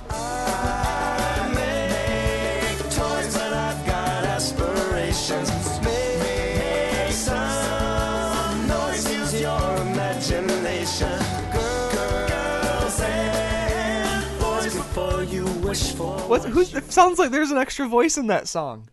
Who is that in there? Who is it in there? Let me Wait look a down second. at my drink. It's Michael Bublé. It's the man himself. It is the Christmas The man one- himself. The one and only Michael Bublé. Yeah. Oh. I don't think it's necessarily fair, but I see Michael Bublé as the Christmas guy. Yeah. And so it feels right to have him in here. Like, does he even have non-Christmas albums? So he's an interesting one because I He feel has like to, he and but- but I do feel like he and generally I think it's him and Josh Groban. Oh, Beautiful voices, but they don't normally like release their own albums. Like obviously, they release an album by Michael Bublé, but it's not normally like an album of originals. It's like a lot of traditional covers, and they'll do a Christmas album and they'll do other albums. And but I agree. I generally and it is weird to me that like not off the record, the Bublé bit with the bubblies was just a natural thing that happened. Yeah. And it all progressed to Michael Bublé actually being on the song. We're peaking. The only thing that can happen next is for Bublé to actually be on the podcast, which I would die. I almost want it to happen more than any of the members of Bare Naked Ladies. I think it would just be amazing to have Bublé. It'd be so cool. He does do a lot of. There's this. Oh fuck! Although we just missed this Hold would be on. the episode to have him on. Let me call Jeanette because I have to ask her about something real quick. She's downstairs, by the way, but I'm gonna ask her something. Hey yo. She also might be holding babies. Hi. Oh hey, what is the Christmas song? What's the actual song where the girls all go "Merry Christmas, Mr. Bublé"? I think it's his version of Jingle Bells. It's Jingle Bells. Okay, I think so. is that the same one where he like sings all the words out of phrase? Yes. Okay, that's all. Thank you so much. You're welcome. Love you. Love you. Bye. Bye. As a whole, I've come to love Michael Bublé mainly because of this podcast. But he does a version of Jingle Bells. Jingle Bells. That is so fucking creepy in the beginning here. This is an advertisement. Spotify. This is what we're talking about, people. Come on, Apple. Why won't Apple sponsor us? I'm just gonna not play that because we don't need to hear that. Although I haven't think about getting a new Well, phone. let's just cut the whole All right, ad out. here we go. Here we go. Merry Christmas, ladies. Merry Christmas, Mr. Bublé. Oh, every time it just makes me cringe, man. So that's like a bit in our house. Merry Christmas, That feels Mr. Bublé. like that feels like a madman. Like Yeah, Don Draper's walking into the ground floor of the building. Merry Christmas, ladies. Merry and Christmas, there's just Mr. like Draper. a group of random women With sitting. tight clad, Merry yeah. Christmas. Yeah, wearing like just like the tight elf outfits, yeah. And he also has a thing that he does in his Christmas music generally, where he'll like, he won't sing the song the lyrics in cadence, so he'll be like, jingle bells, jingle all the way. Oh, what fun it is to ride. And I'm like, just fucking sing the song the way it's supposed to be sung. Like, it's not him that only does it exclusively, but it's a pet peeve of mine where they're like, they kind of have that look of like they're holding it Yeah. in a one horse open And he does it sleigh. consistently. Yeah, it's just he just does it. It's just his way of singing. Jingle all the way. It's like, no, it's jingle all the way. Like, God damn it. But it is fun. It is fun to see him pop up here, and what's interesting is that it was apparently at the time he wasn't really that famous. He was in the beginning of rising up, of being famous, according to everything that I've read. Canada, am I right? But yeah, no, he was cool. not, because the way that it's been phrased on here is a little known at the time. A little known Bublé. A little known Bublé. You a little bit of Bublé. It was still mostly LaCroix at that point. You're right. No, Bublé was not famous. Relatively unknown Bublé, yeah. Okay. But you know, Well, like cool. we said, Canada. I want to make sure he's actually, yeah. yeah, he's Canadian. He's from Burnaby. Yeah. Burnaby. That almost sounds Australian. I should stop. So what do you think about the song? I really actually like it a lot. I do, too. I think it could totally. I think we could dive into the lyrics a little bit, but Yeah. First, I mean, let's do that. As a whole, I think it's great that they're doing a song from the point of view of the elves.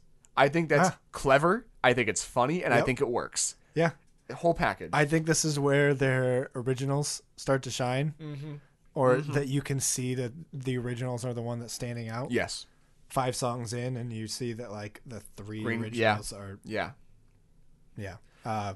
And what's scary, this is being really predictive. But like, if someone just put this on, you know, and then they get to track 4, which is a Hanukkah song, okay, and they got to track 5, they go, okay, this is weird, and there's a chance that people turn it off after that weird interlude, and then they miss this, and that would be a bummer if they missed this song. I know. And if you take the lyrics out, it feels like a very classic Christmas song. Like it's got like a more poppy Christmas, Yes. classic, but a more poppy, and it feels It like just has sounds lot like a of those Christmas song, elements. yeah. And then you look into the lyrics, and I laugh so hard. Like, how did they come up with elves rising up against Santa? I think as a whole, this is just a great. I know we talk about how BNL, like, Yeah. you know, outside of like the deep things that they do on their studio albums, this is a great representation of what this band can do. Yeah. Where they can be really melodic. It's a great chorus. It's a great song musically. Yep. And then they take a weird concept, and there's so much clever wordplay in the song, and it It's just a flows so. full-fledged It's so great. Yeah. It's great. I love the illegal doping. Like, I'm like, which I laugh, and then I'm like, wait, why? Like, right. Who's doping them? Are they suggesting Santa is drugging them? Because that's the only scenario in the context of this song that makes sense. Absurd to me. though it may seem, I've heard there's even been illegal doping, and though we're coping, I just hope it's not contagious. Maybe it's more there are certain elves that are doing it because they want to get an edge to get an edge with the toy making. Better? I think because they're the ones that are I think as a whole, like one of the standout lines to me too is just the first line of the chorus, which is "I make toys, but I've got aspirations." That is it's hilarious to me, just that whole concept. But it's it's really good. Yeah, it's really funny. I really like the end where they do the round. Yes. They end it with Bublé, Steve, Ed. Yeah, the Naughty or Nice, but consider the price to an elf. Yeah, it's so good. It really, really is a great song. And this is one where I feel like, again, I'm obviously biased. This should have been a minor classic in the Christmas realm. Yeah, I think this could be on at Kohl's, or this could be on at Target. Yeah, and it would work. It's funny. I don't know if this is my favorite, but I think it may be the best. Agreed. Yeah. Oh, that's fair. Okay, that's fair. I think if you take one song from this to try to push it, this would be a fun one to do. Yeah. Or yeah.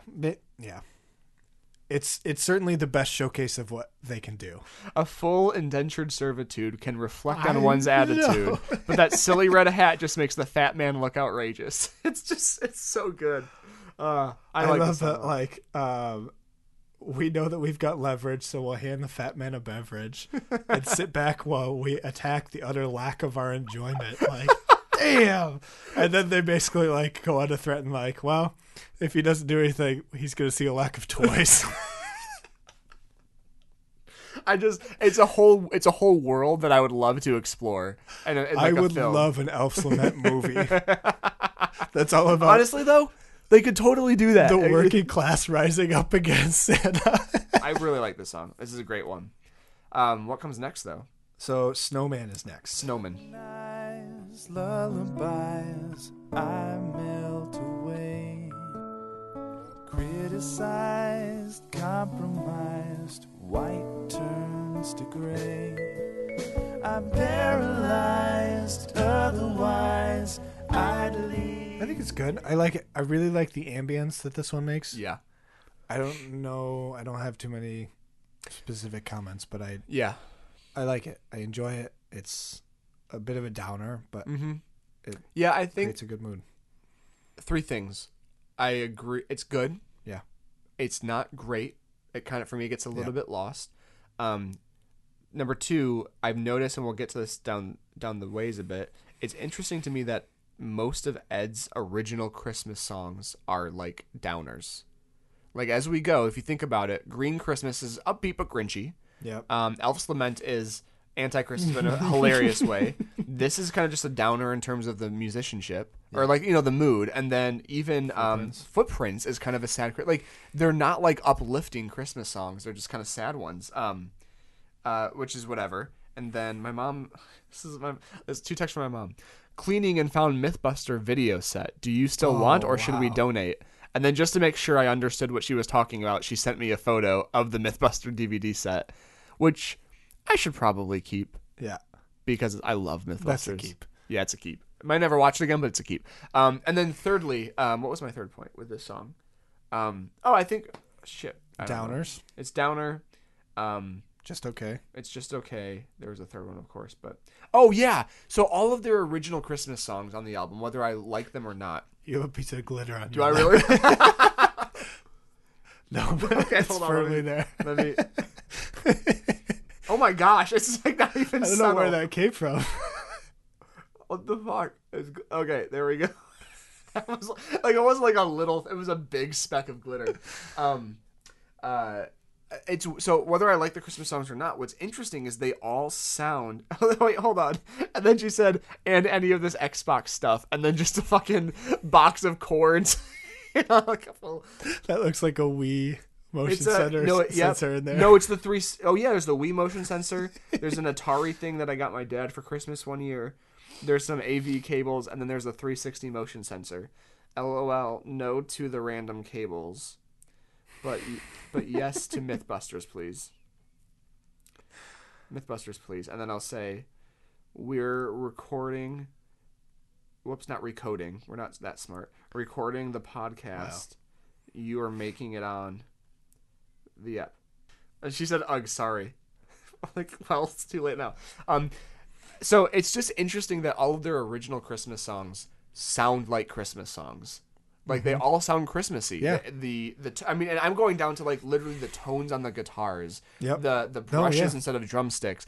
And when you listen to it, you go, that's a Christmas song. But, like, as a musician, I don't know if I would be, and this is more of a hit on me, I don't know if I could do that. If I could go and write a Christmas song that obviously go, okay, we'll put some jingle bells in there, or we'll put, like I said, we'll use brushes, or we'll do this. But, like, the chords, the structure of the songs, they all sound Christmassy. And I don't know. They really do. Yeah, I don't know how they do that, but it's interesting. Because, Snowman to me is maybe it falls a little flat, but it sounds like a Christmas song. Yeah, I think that's fair. Should we just go on then? Yeah. The next one is, do they know it's Do Christmas? they know it's Christmas? Do they? I don't know. Do they? Do they? Grows, no rain or river flows. Do they know it's Christmas time at all? All right, here's all the vocalists on the original version. We got Robert Cool Bell from Kool and the Gang. I'm not going to do this individually. Basically, all of U2. Bonobo is there. Pete Burkett from the Boomtown Rats. Phil Collins from Genesis. I don't know if you've heard of Phil Collins. Let's see. Simon Bananarama. All Bananarama's there. Heaven 7. Spandau Ballet. They're all Bowie. there. Duran Duran. I'm not there yet. Well, my George list is Michael up at the top. is It's Wham. alphabetical. I don't know what order mine's in. Paul Young, Paul Weller is on there. I actually don't even see Bowie on this. Who the hell is Heaven 17? That's a good question, right? Anyway, like I think the way additional spoken messages on B side. There's David Bowie, Paul McCartney. Okay. Yeah, I think what we just said, Sting. You got Sting and Phil Collins on one song. You've got a hit on your hands, my friend. And Status Quo. Like, wow. No, I think you just said this off camera or during the song. Mic. Off mic. It's We Are the World for Christmas. Yeah. Is what it originally is, and part of that, it's a good song and whatever. It almost feels a little gimmicky to do it. I don't know. Yeah, I like the music of it. Yeah. I feel like Ed has one of the verses that like really, I don't remember where it is, but I really like it. Mm-hmm. The lyrics themselves, it's like, I don't know. I can't.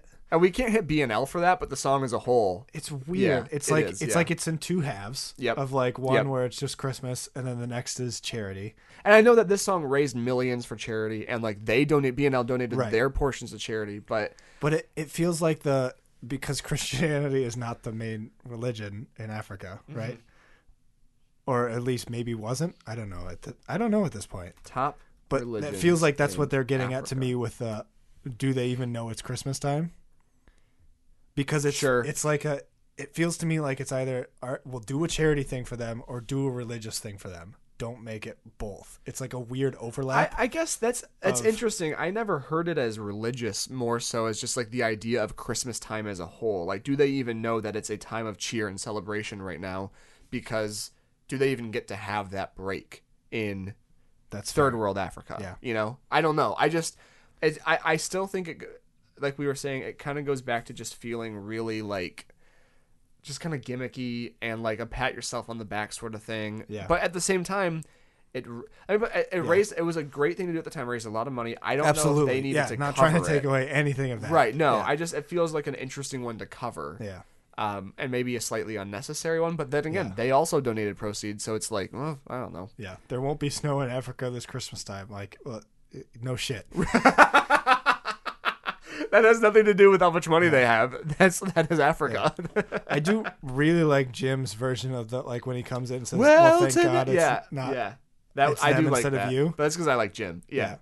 Thank God it's them. And I think that is maybe one of the more hard hitting lines of the song Absolutely, as a yeah. whole. But yeah, it just feels like an interesting one to cover, and maybe we should shut up about it because we seem to be we're like dissing it and then backtracking. Like it's really Yeah, shitty. and- I know they did a lot of good, but Yeah, that's just and I me, don't maybe. maybe my hits are like unwarranted or weird. No, I don't but think they're unwarranted.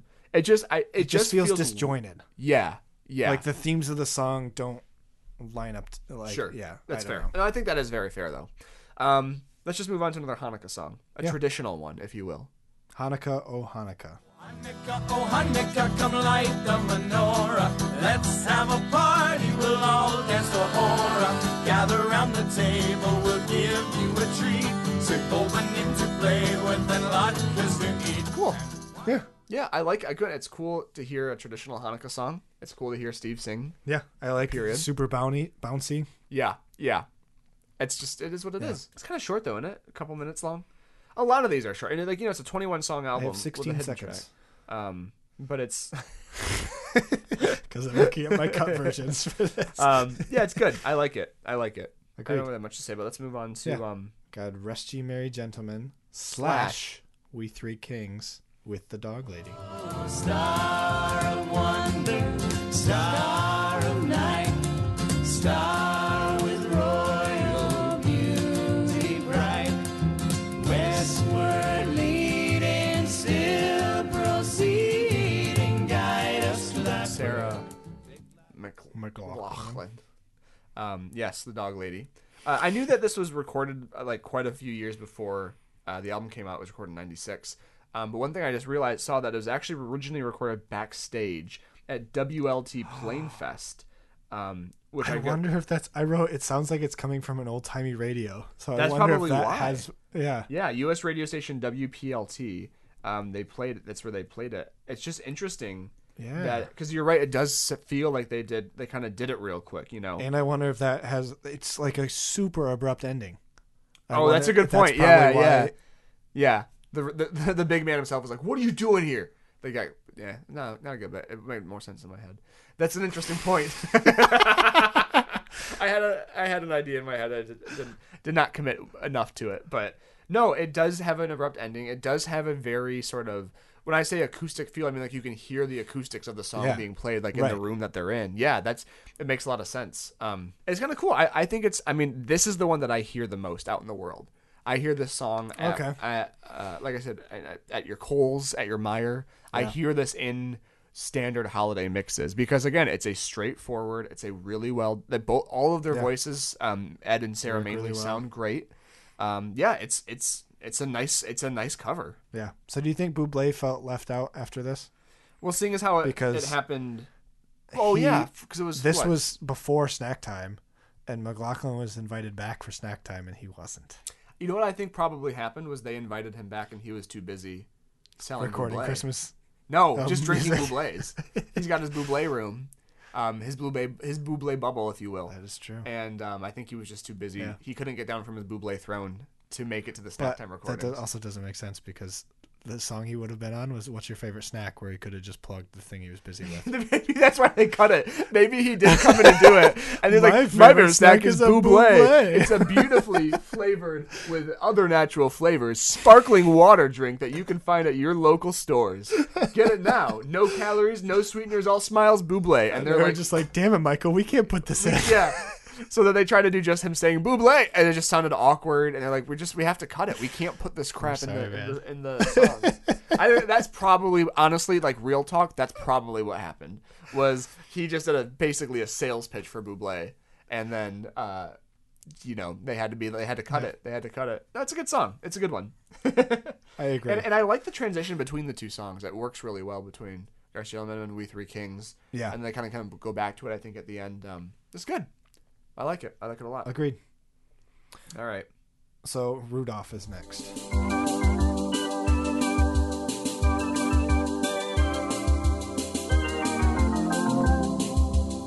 So it's whatever. Yeah. Same thing as Oh Holy Night. But what I don't want to talk about it for that reason. But I was looking at like the writer who wrote the song. His name's Johnny Marks. Johnny Marks sounds like a Marvel character. Born 1909, died in 1985. It was an American songwriter. He specialized in Christmas songs.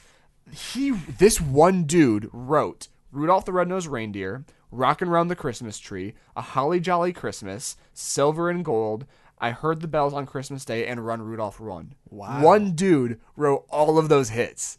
That is crazy to me. Like that's just crazy that one dude did all of that, I think. That is insane. And that was the Rudolph the Red-Nosed Reindeer was Talk about a Christmas album full of originals. Here are some ones that didn't make it as big. These are all songs that he wrote. It's an incomplete list. He wrote I Don't Want a Lot for Christmas. He wrote When Santa Claus Gets Your Letter. These are just ones that I've never heard, by the way, but it's interesting that which ones did and didn't catch on. An Old Fashioned Christmas. Man Brings Home the Bread. Mama Stays Home and Watches the Kids. An Old Fashioned Christmas. Or is it a Christmas while drinking an old fashioned? Oh, I'd be okay with that. I like that Christmas. Everyone's a Child at Christmas. Different than an Old Fashioned Christmas. The Santa Claus Parade. A Merry Merry Christmas to You. 1994, We Are Santa's Elves. Wow. 1964, There's Always Tomorrow. And then a bunch of other songs. But it's just interesting that one dude wrote all that shit. Anyway. Yeah. Okay, let's just move on then. Yeah. Carol of the Bells.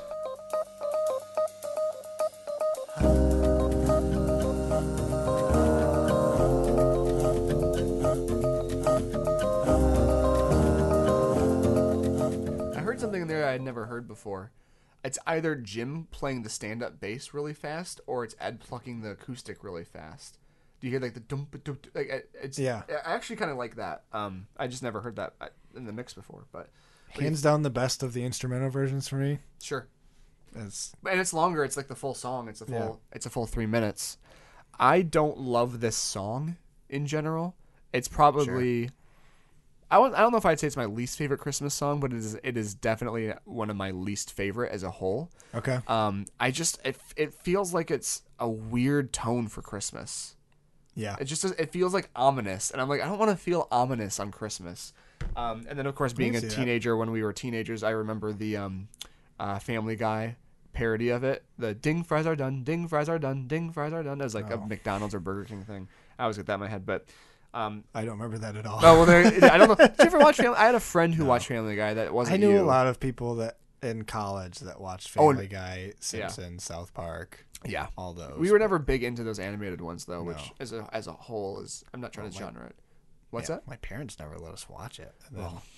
I do honestly though. By the time it got to where I was like allowed to, I didn't really care to. Yeah, I think I got away with it every once in a while watching Family Guy specifically, but I think I was watching it out of not obligation, but because everybody else was. The same reason I watched Game of Thrones. I was like, I feel like I'm supposed to watch this right now, and I just Family Guy didn't really. It, but yeah, oh sure, right. I remember to. I stayed the night at I remember one time I stayed the night at Mike Sunday's house, and I watched my first rated R movie, and it was Team America: World Police, which was like the guys from South Park doing like the puppets and shit. Yeah, and I just like. I don't remember loving the movie. I just remember being like, oh, I was like 13 or 14 and we're watching an R-rated movie. My parents don't know. And I feel like Family Guy was a lot of that for me. Just like, sneak, I don't know. It's, but no, it's just such a weird tone for me. And, so yeah, I think it's maybe the most fleshed out for sure of the weird interlude ones. Yeah. And I do like I like that guitar that I was just hearing and I like their voices being in it.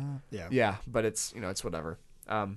Anything else for this one, think, or no? I think let's just move on to Footprints. As our footprints disappear, snow erasing how I came to be here.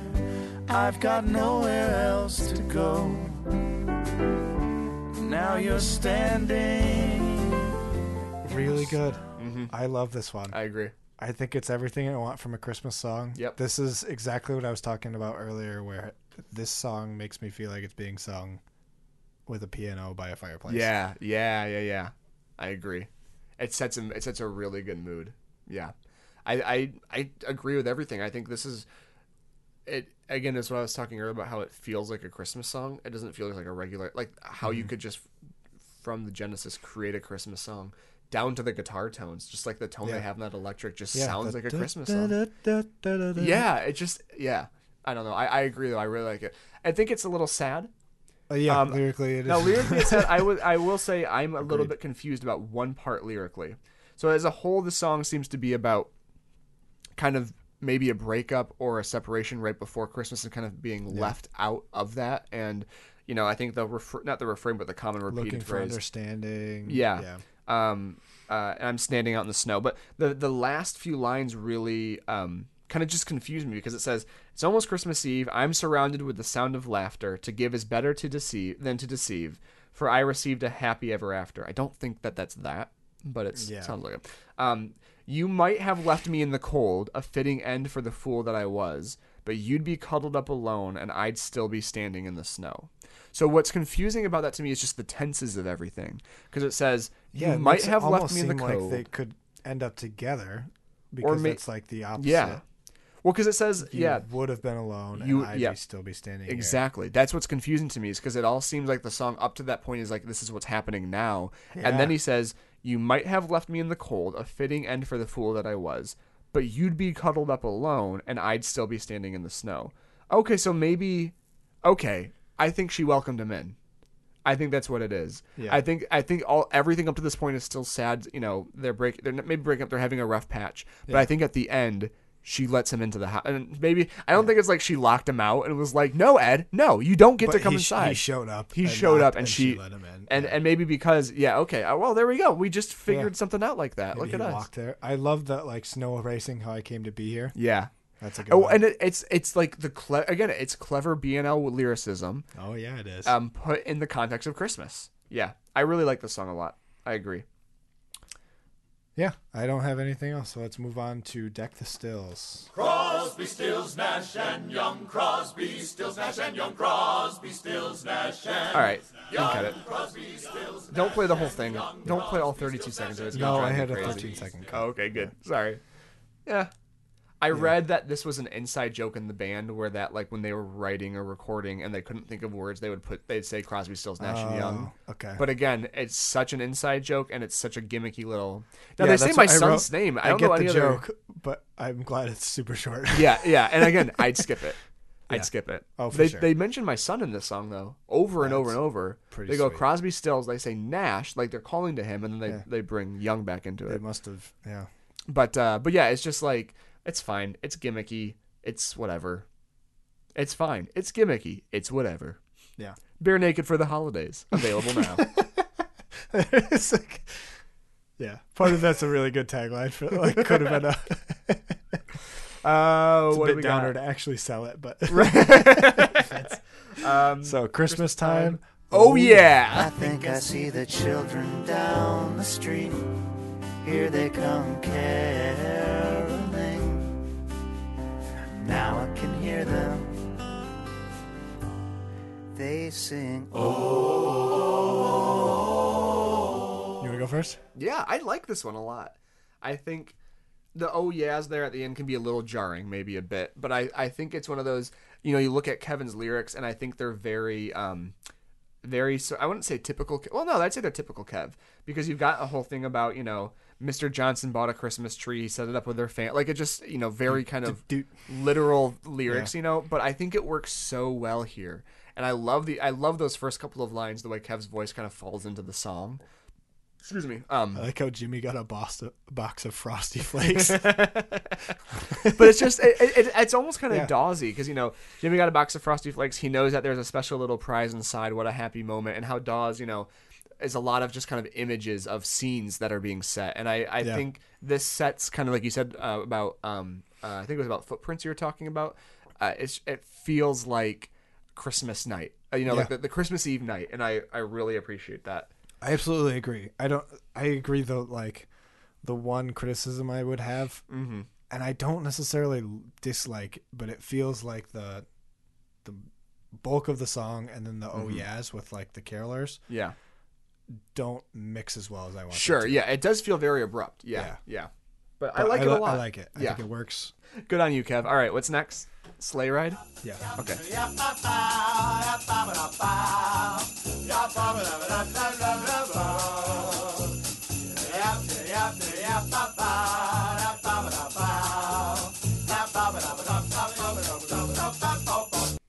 That was a good break. That was good. I know, right?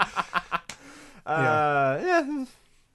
It's mostly the same as the other. I think objectively it's one of the most annoying in the album. Yeah. But occasionally I also can't help but smile and sing along. Yeah. If you're in the right mood when it hits well. But otherwise you're like, this is driving. Yeah. I have nothing else to add to it. It's another gimmicky Another gimmicky bit. It's funny. Yeah. It's whatever. It's Agreed. I So would then- skip it and leave it off mixes. Yeah. But it's funny. So the next one is Christmas. Christmas picks. Wait for it. Hold still. Wait for the click. We're in this year's Christmas. This year's Christmas. This year's Christmas. I honestly, I feel like this whole song is everyone sitting in a room having a Christmas meal.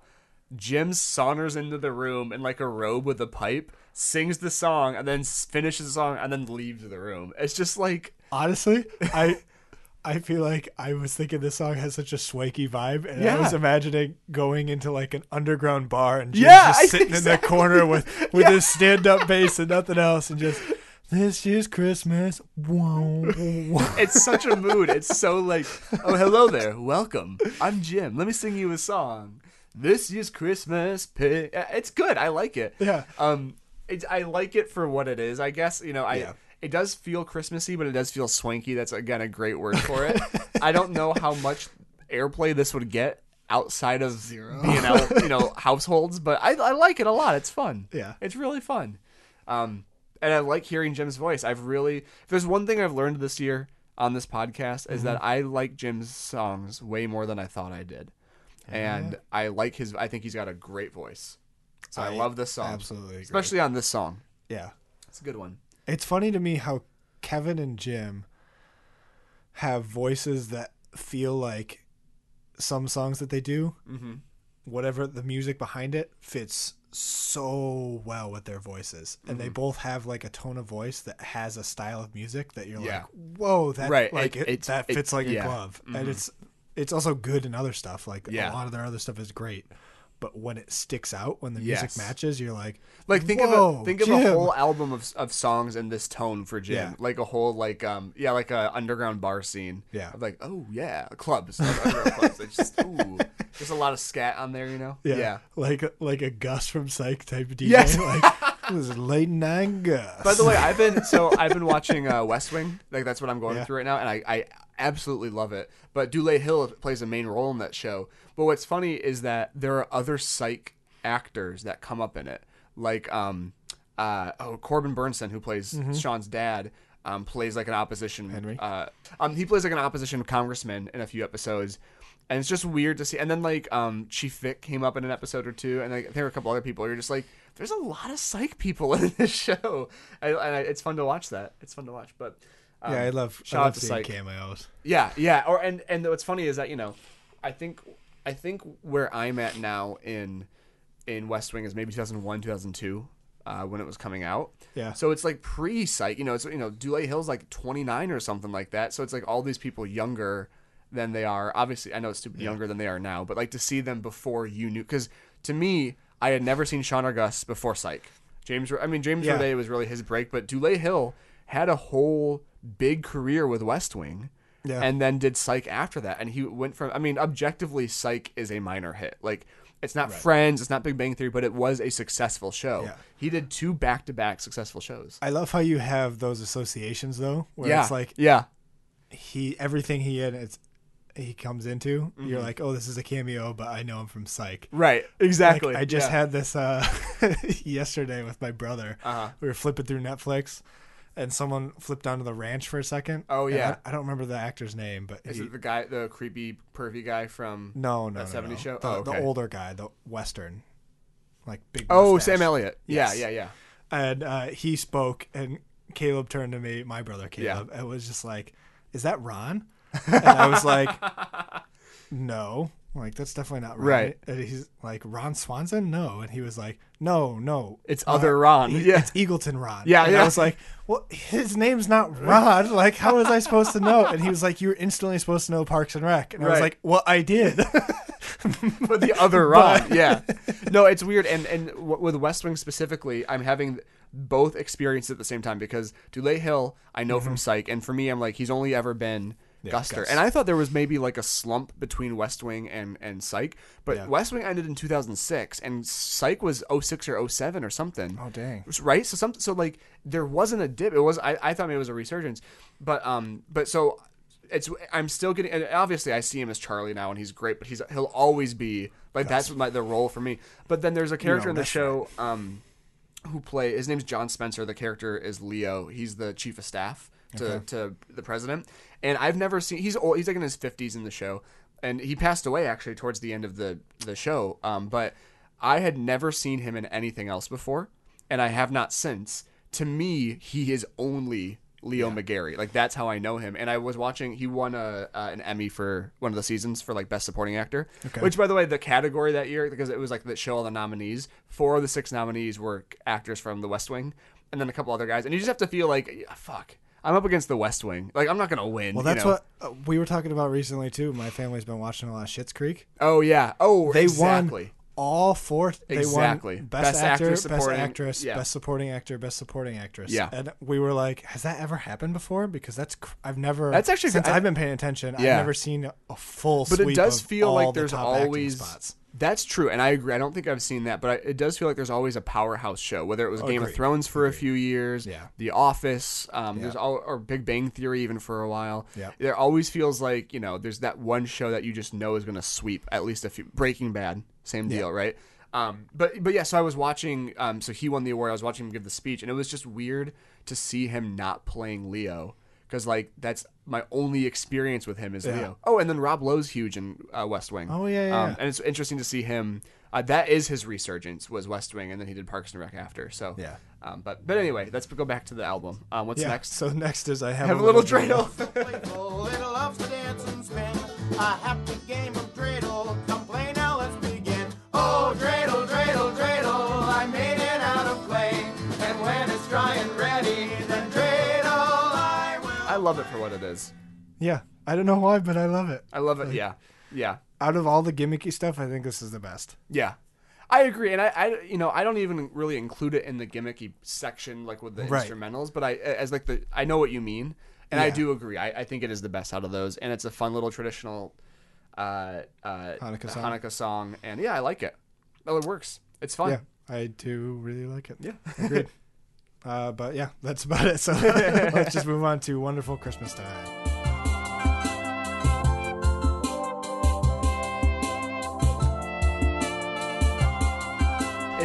They have the Happy Birthday Jesus hidden track on that one. Yeah. This one's annoying to me because I actually really like the song Wonderful I Christmas know. Time. I would have loved for them to do a full version That's of all it. I wrote. I would have liked an actual cover. Yeah. Yep. I didn't get it, but it is what it is. Yeah. But I like the song. Yeah. I like the song. I again feel the same about all the other interludes. Happy Birthday Jesus is kind of, again, it's almost like not even worth saying anything about because it's not like bad or offensive. It's just like, what do you say about it? They did Happy Birthday Jesus because it's supposed to be Jesus. Yeah, whatever. Yeah. And then let's go to the last track. Auld Lang Syne. Auld Lang Syne. Auld Lang Syne, my dear, for Auld Lang Syne, we'll take a cup of kindness yet for all. I think it's a good choice for a closer. For sure, it fits. It's a great way to end it. It's a good version. Yeah. Yeah. I don't think it's anything. For whatever reason, it's definitely more of a straightforward cover, but it doesn't stick out like the other ones do for me. Like I Saw Three Ships or We Three Kings. For some reason, it just doesn't. I would agree. Pull out like that does, but yeah. Yeah, I think it works well at the end. Mm-hmm. It's a completely agree. Good closer. It does not stand out as like. Yeah, I Saw Three Ships is the biggest like straightforward cover that stands out to me. I think. But there's not. I mean, again, this one is a little bit more bombastic towards the end, or more, full. But I don't know. It's not. It's by no means bad. It's not a negative thing. I just for whatever reason it just doesn't. And I liked because don't they switch? Steve and Ed switch verses. Like they both sing lead a little bit. I like that a lot. I don't know, something about it. I don't like put it in the mix as much. And I have put it in the mix, but just not as much. Yeah, but I like it. Yeah, agreed. Okay, well, that brings us to the end of the album. I think as a whole, it seems like we both agree that there's some really good standouts on here that will enter the rotation. There are some that kind of fall a little flat, and then those interludes just seem pointless. Yeah, absolutely agree. And there's a couple of them I really wish they would have actually done covers. Yes, I agree. Yeah, a couple of them I wish they just would have dropped full stop. But So they took out "Oh Holy Night" and they took out "Rudolph the Red-Nosed Reindeer" and they took out "Deck the Stills" and then "Wonderful Christmas Time." Yeah. Then you're down to a 16-song album, little more compact. Yeah. In terms of if a you Christmas could get album. 2 of those to actually do covers, "Wonderful Christmas Time" and "Oh Holy Night." I would almost actually go for Rudolph because I think that would be I think that could be a bit of a children's Christmassy song, sort of a feel. I think fair. if Kevin sang that song, I think it could be really fun actually if he did That's a full true. version. Yeah. But no, "Oh Holy Night" would also be a great version too. Yeah. Yeah. But would you that would be your second one? "Oh Yeah. Holy Night."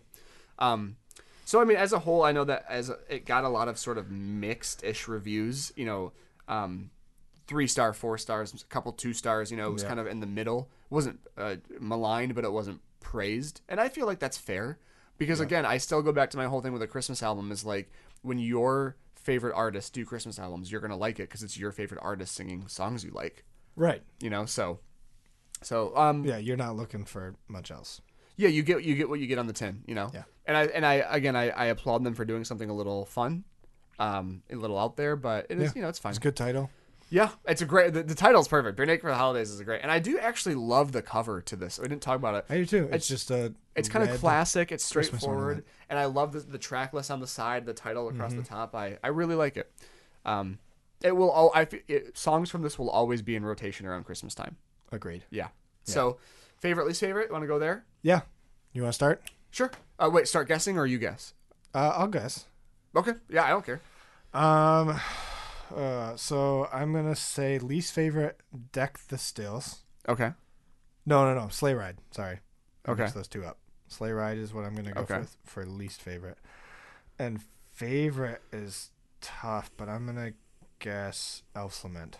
Favorite, you got right. Elf's Lament for me is, and I will say second. I think Footprints is right up there, and Christmas Picks too. We didn't talk about the subject matter of Christmas Picks. Yeah. I think it's great.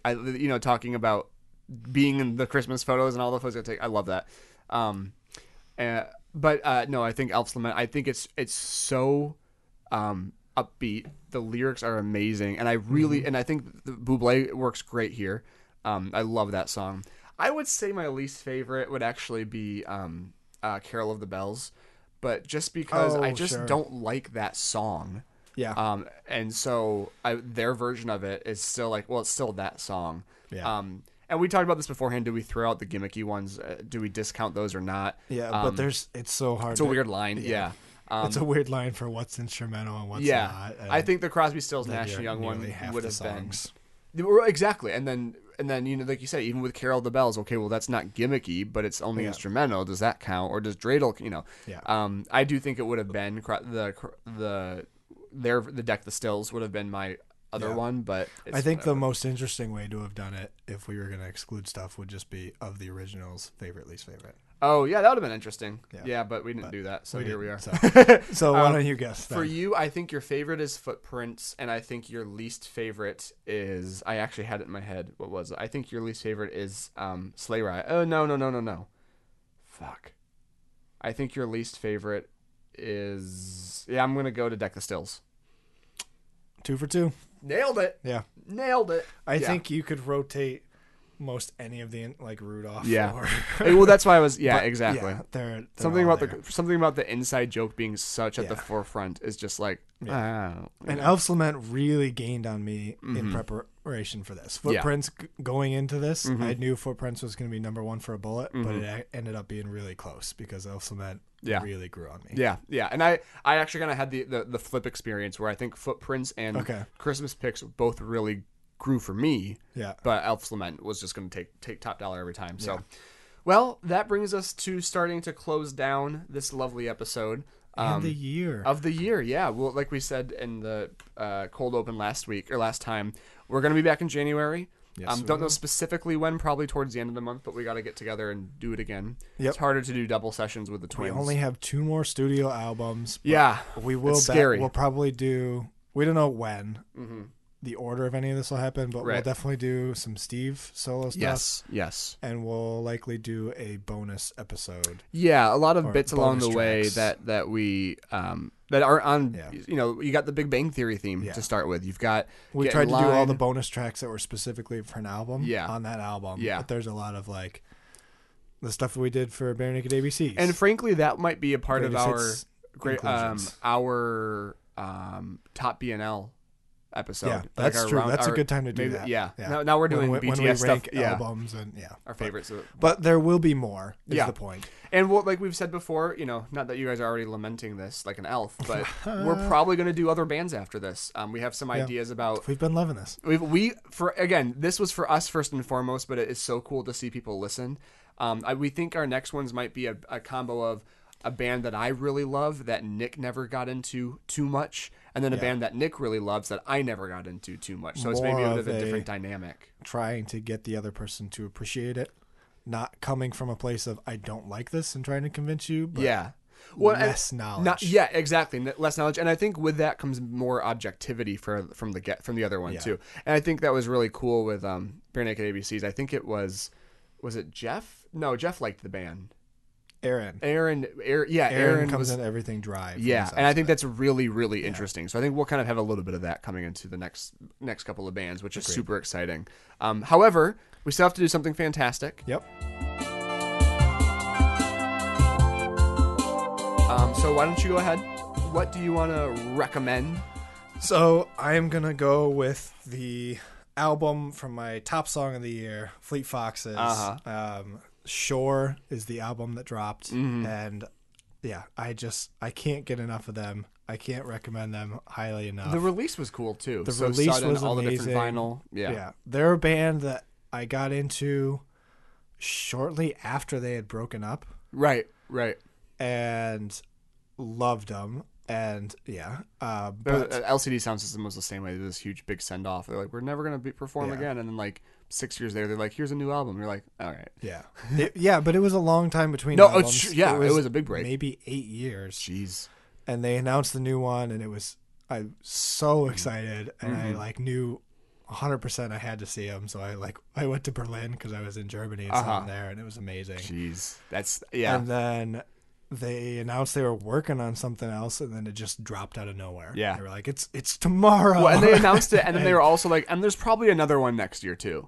And you're just like, okay, yeah, please. And so I was super thrilled, and I don't know where it ranks among their albums, but I absolutely adore It's so this. hard to do that soon. Like with the most recent Mountain Goats album that came out last year, I couldn't start thinking about that ranking until this year. Yeah. Once you've given it time to be fresh and stuff. Yeah. I was active on the subreddit or lurking. Yeah. And everyone was like, "So how does it rank?" And I'm like, "It's been a day. I can't rank it yet. Like, I'm in love with it, but I can't rank it. Right. I can't. It is. Yeah. It is their best. The only time that worked for me. Actually, I can't say that because we might do that band. Never mind. Yeah. But I will say, I love their last album, Crack Up, the first one after they got back together, was amazing. But it was very much a piece, and each song flows into the other. Yeah. And so it's harder to pick out one and not feel like you're missing a bit. Sure. Because the ends of the song, it's like one line. Yeah, exactly. And this one is more of every song is more distinct. You can it flows very well. Sure, but you can listen to different pieces. You can pull stuff out and listen to it. And nice. Yeah, it's cool. Yeah, and again, I listened to it once. I enjoyed what I heard. I didn't really go back to it. But again, it's just not clicking enough for me. But album of the year for you probably, bar none. Yeah, there you go. Yeah, there you go. Atheist or Beginners is close. Yeah, but it's definitely the top spot for me. Wonderful. So what do you got? I'm gonna go with Ted Lasso. Not wonderful. Not short. Wonderful. Sorry. Short. Crack Up. My bad. Yes. No. Sure. Right. Helplessness Blues. So stop it. I'm gonna go with Ted Lasso, the Apple Plus show. I have never, in recent memory or full memory, had a show's first season be so perfect. So Ted Lasso, for if you don't know about it, the gimmick is that it's an American coach who goes to coach soccer over in England. Mm-hmm. And it was a bit that NBC started. An American football coach coaching a British football team. Yeah. Football, yeah. So it started in 2013, 2014, a few years ago. NBC bought the rights to the Premier League, and they had Jason Sudeikis play this coach and go coach Tottenham Hotspur. And it was just a 7-minute video. They did another one the next year. Yeah. And then it was announced that Apple was going to make a show of it. And I was excited, but kind of it's not going to be good. Because it's just you're taking it. It's like when they took SNL bits. This bit was great. how the hell are you going to make a TV show? Exactly. Out of a 7-minute Yes, bit? yes. And they do it with SNL all the time. They'll take a bit that becomes a movie or becomes a series, and it's hit or miss. Yeah. And then they released the trailers, and I was like, oh, geez, this is not going to be that good. Like the Yeah, trailers. the trailer seemed like it was more of the same in the bit. Exactly. In the original thing. And then my sister had Apple TV, and she watched it. She goes, it's amazing. And everyone I saw on Reddit was like talking about how good it was, and I was kind of waiting because they were doing it week by week. I was waiting for it to all come out and binge it. And so we finally did. It is fantastic. It is genuinely the funniest first season of a show I've seen in a long time. And when I just for fun the other night, a couple weeks ago, made my top 10 shows of all time. It made the list. The season. It's so funny. I've watched most of it twice already. It's concise. Again, there's a lot of little soccer jokes in there that are hilarious. Like there's one about Pep. I don't know if I told you. There's a shot in the there's a scene in the show where they play City, and after the game, he's got Sudeikis has his post match interview, and he says something. He's like, it was a tough game, but man, did their manager dress well. He was a good looking guy. I'm like, just like little soccer in jokes like that. I have watched hilarious. it. Oh, you watched it? I don't remember that. I loved it. Oh, good. Completely I know agree. it. Oh, it's so funny, man. I just love it so much. Yeah. And the thing that I love is that it's wholesome. Yeah. Like it's It's there's a lot of wholesome. You language. don't need to know soccer to Nope. pick up on the Not at bits all. that he was just mentioning. Not at all. It's great. And they already renewed it for seasons 2 and 3, so I'm excited sweet. for I don't know when they're shooting, obviously, but Yeah, that'll be interesting. great ending to the season. Very they subverted the expectations of what you thought was going to happen. Yeah. And they changed it a bit. Agreed. Characters are great. I love the Roy Kent character because there are so many footballers who are that guy, like it's such an actual trope. But no, it's I just cannot I cannot praise Ted Lasso enough, and I'm trying not to normally when a show's great, like West Wing is amazing, and I've loved every second I've watched of it so far. But I'm not going to say it's the best show ever. I'm not saying Ted Lasso is the best show ever, but I have nothing but praise for Ted Lasso. It's just amazing. So, go drive somewhere to watch Ted Lasso and listen to Shore on the way, and then do 2 for 1. So, well, thank you everybody. Yeah, thank you for being with us. Happy holidays. Happy holidays. Seriously, find some joy this season. Yeah. It's been a rough one. It's been a rough we year. all but deserve some. Hopefully, next one will be fun. better. Yeah. Hopefully, next one will be better. There's in a lot of different promising ways. news, and Yeah, we'll there see. is. Well, thank you, everybody. is. We'll see you for not Silver Ball. Silver Ball. Ball. Yeah, we'll see you for Silver Ball next time. You're pulling to me, but the please, other way. Please listen to Bare Naked ABCs. Yes. All of their stuff. It's so good. It's so much fun. And thank you guys again for having us on, and we'll see you on the next one. Yeah.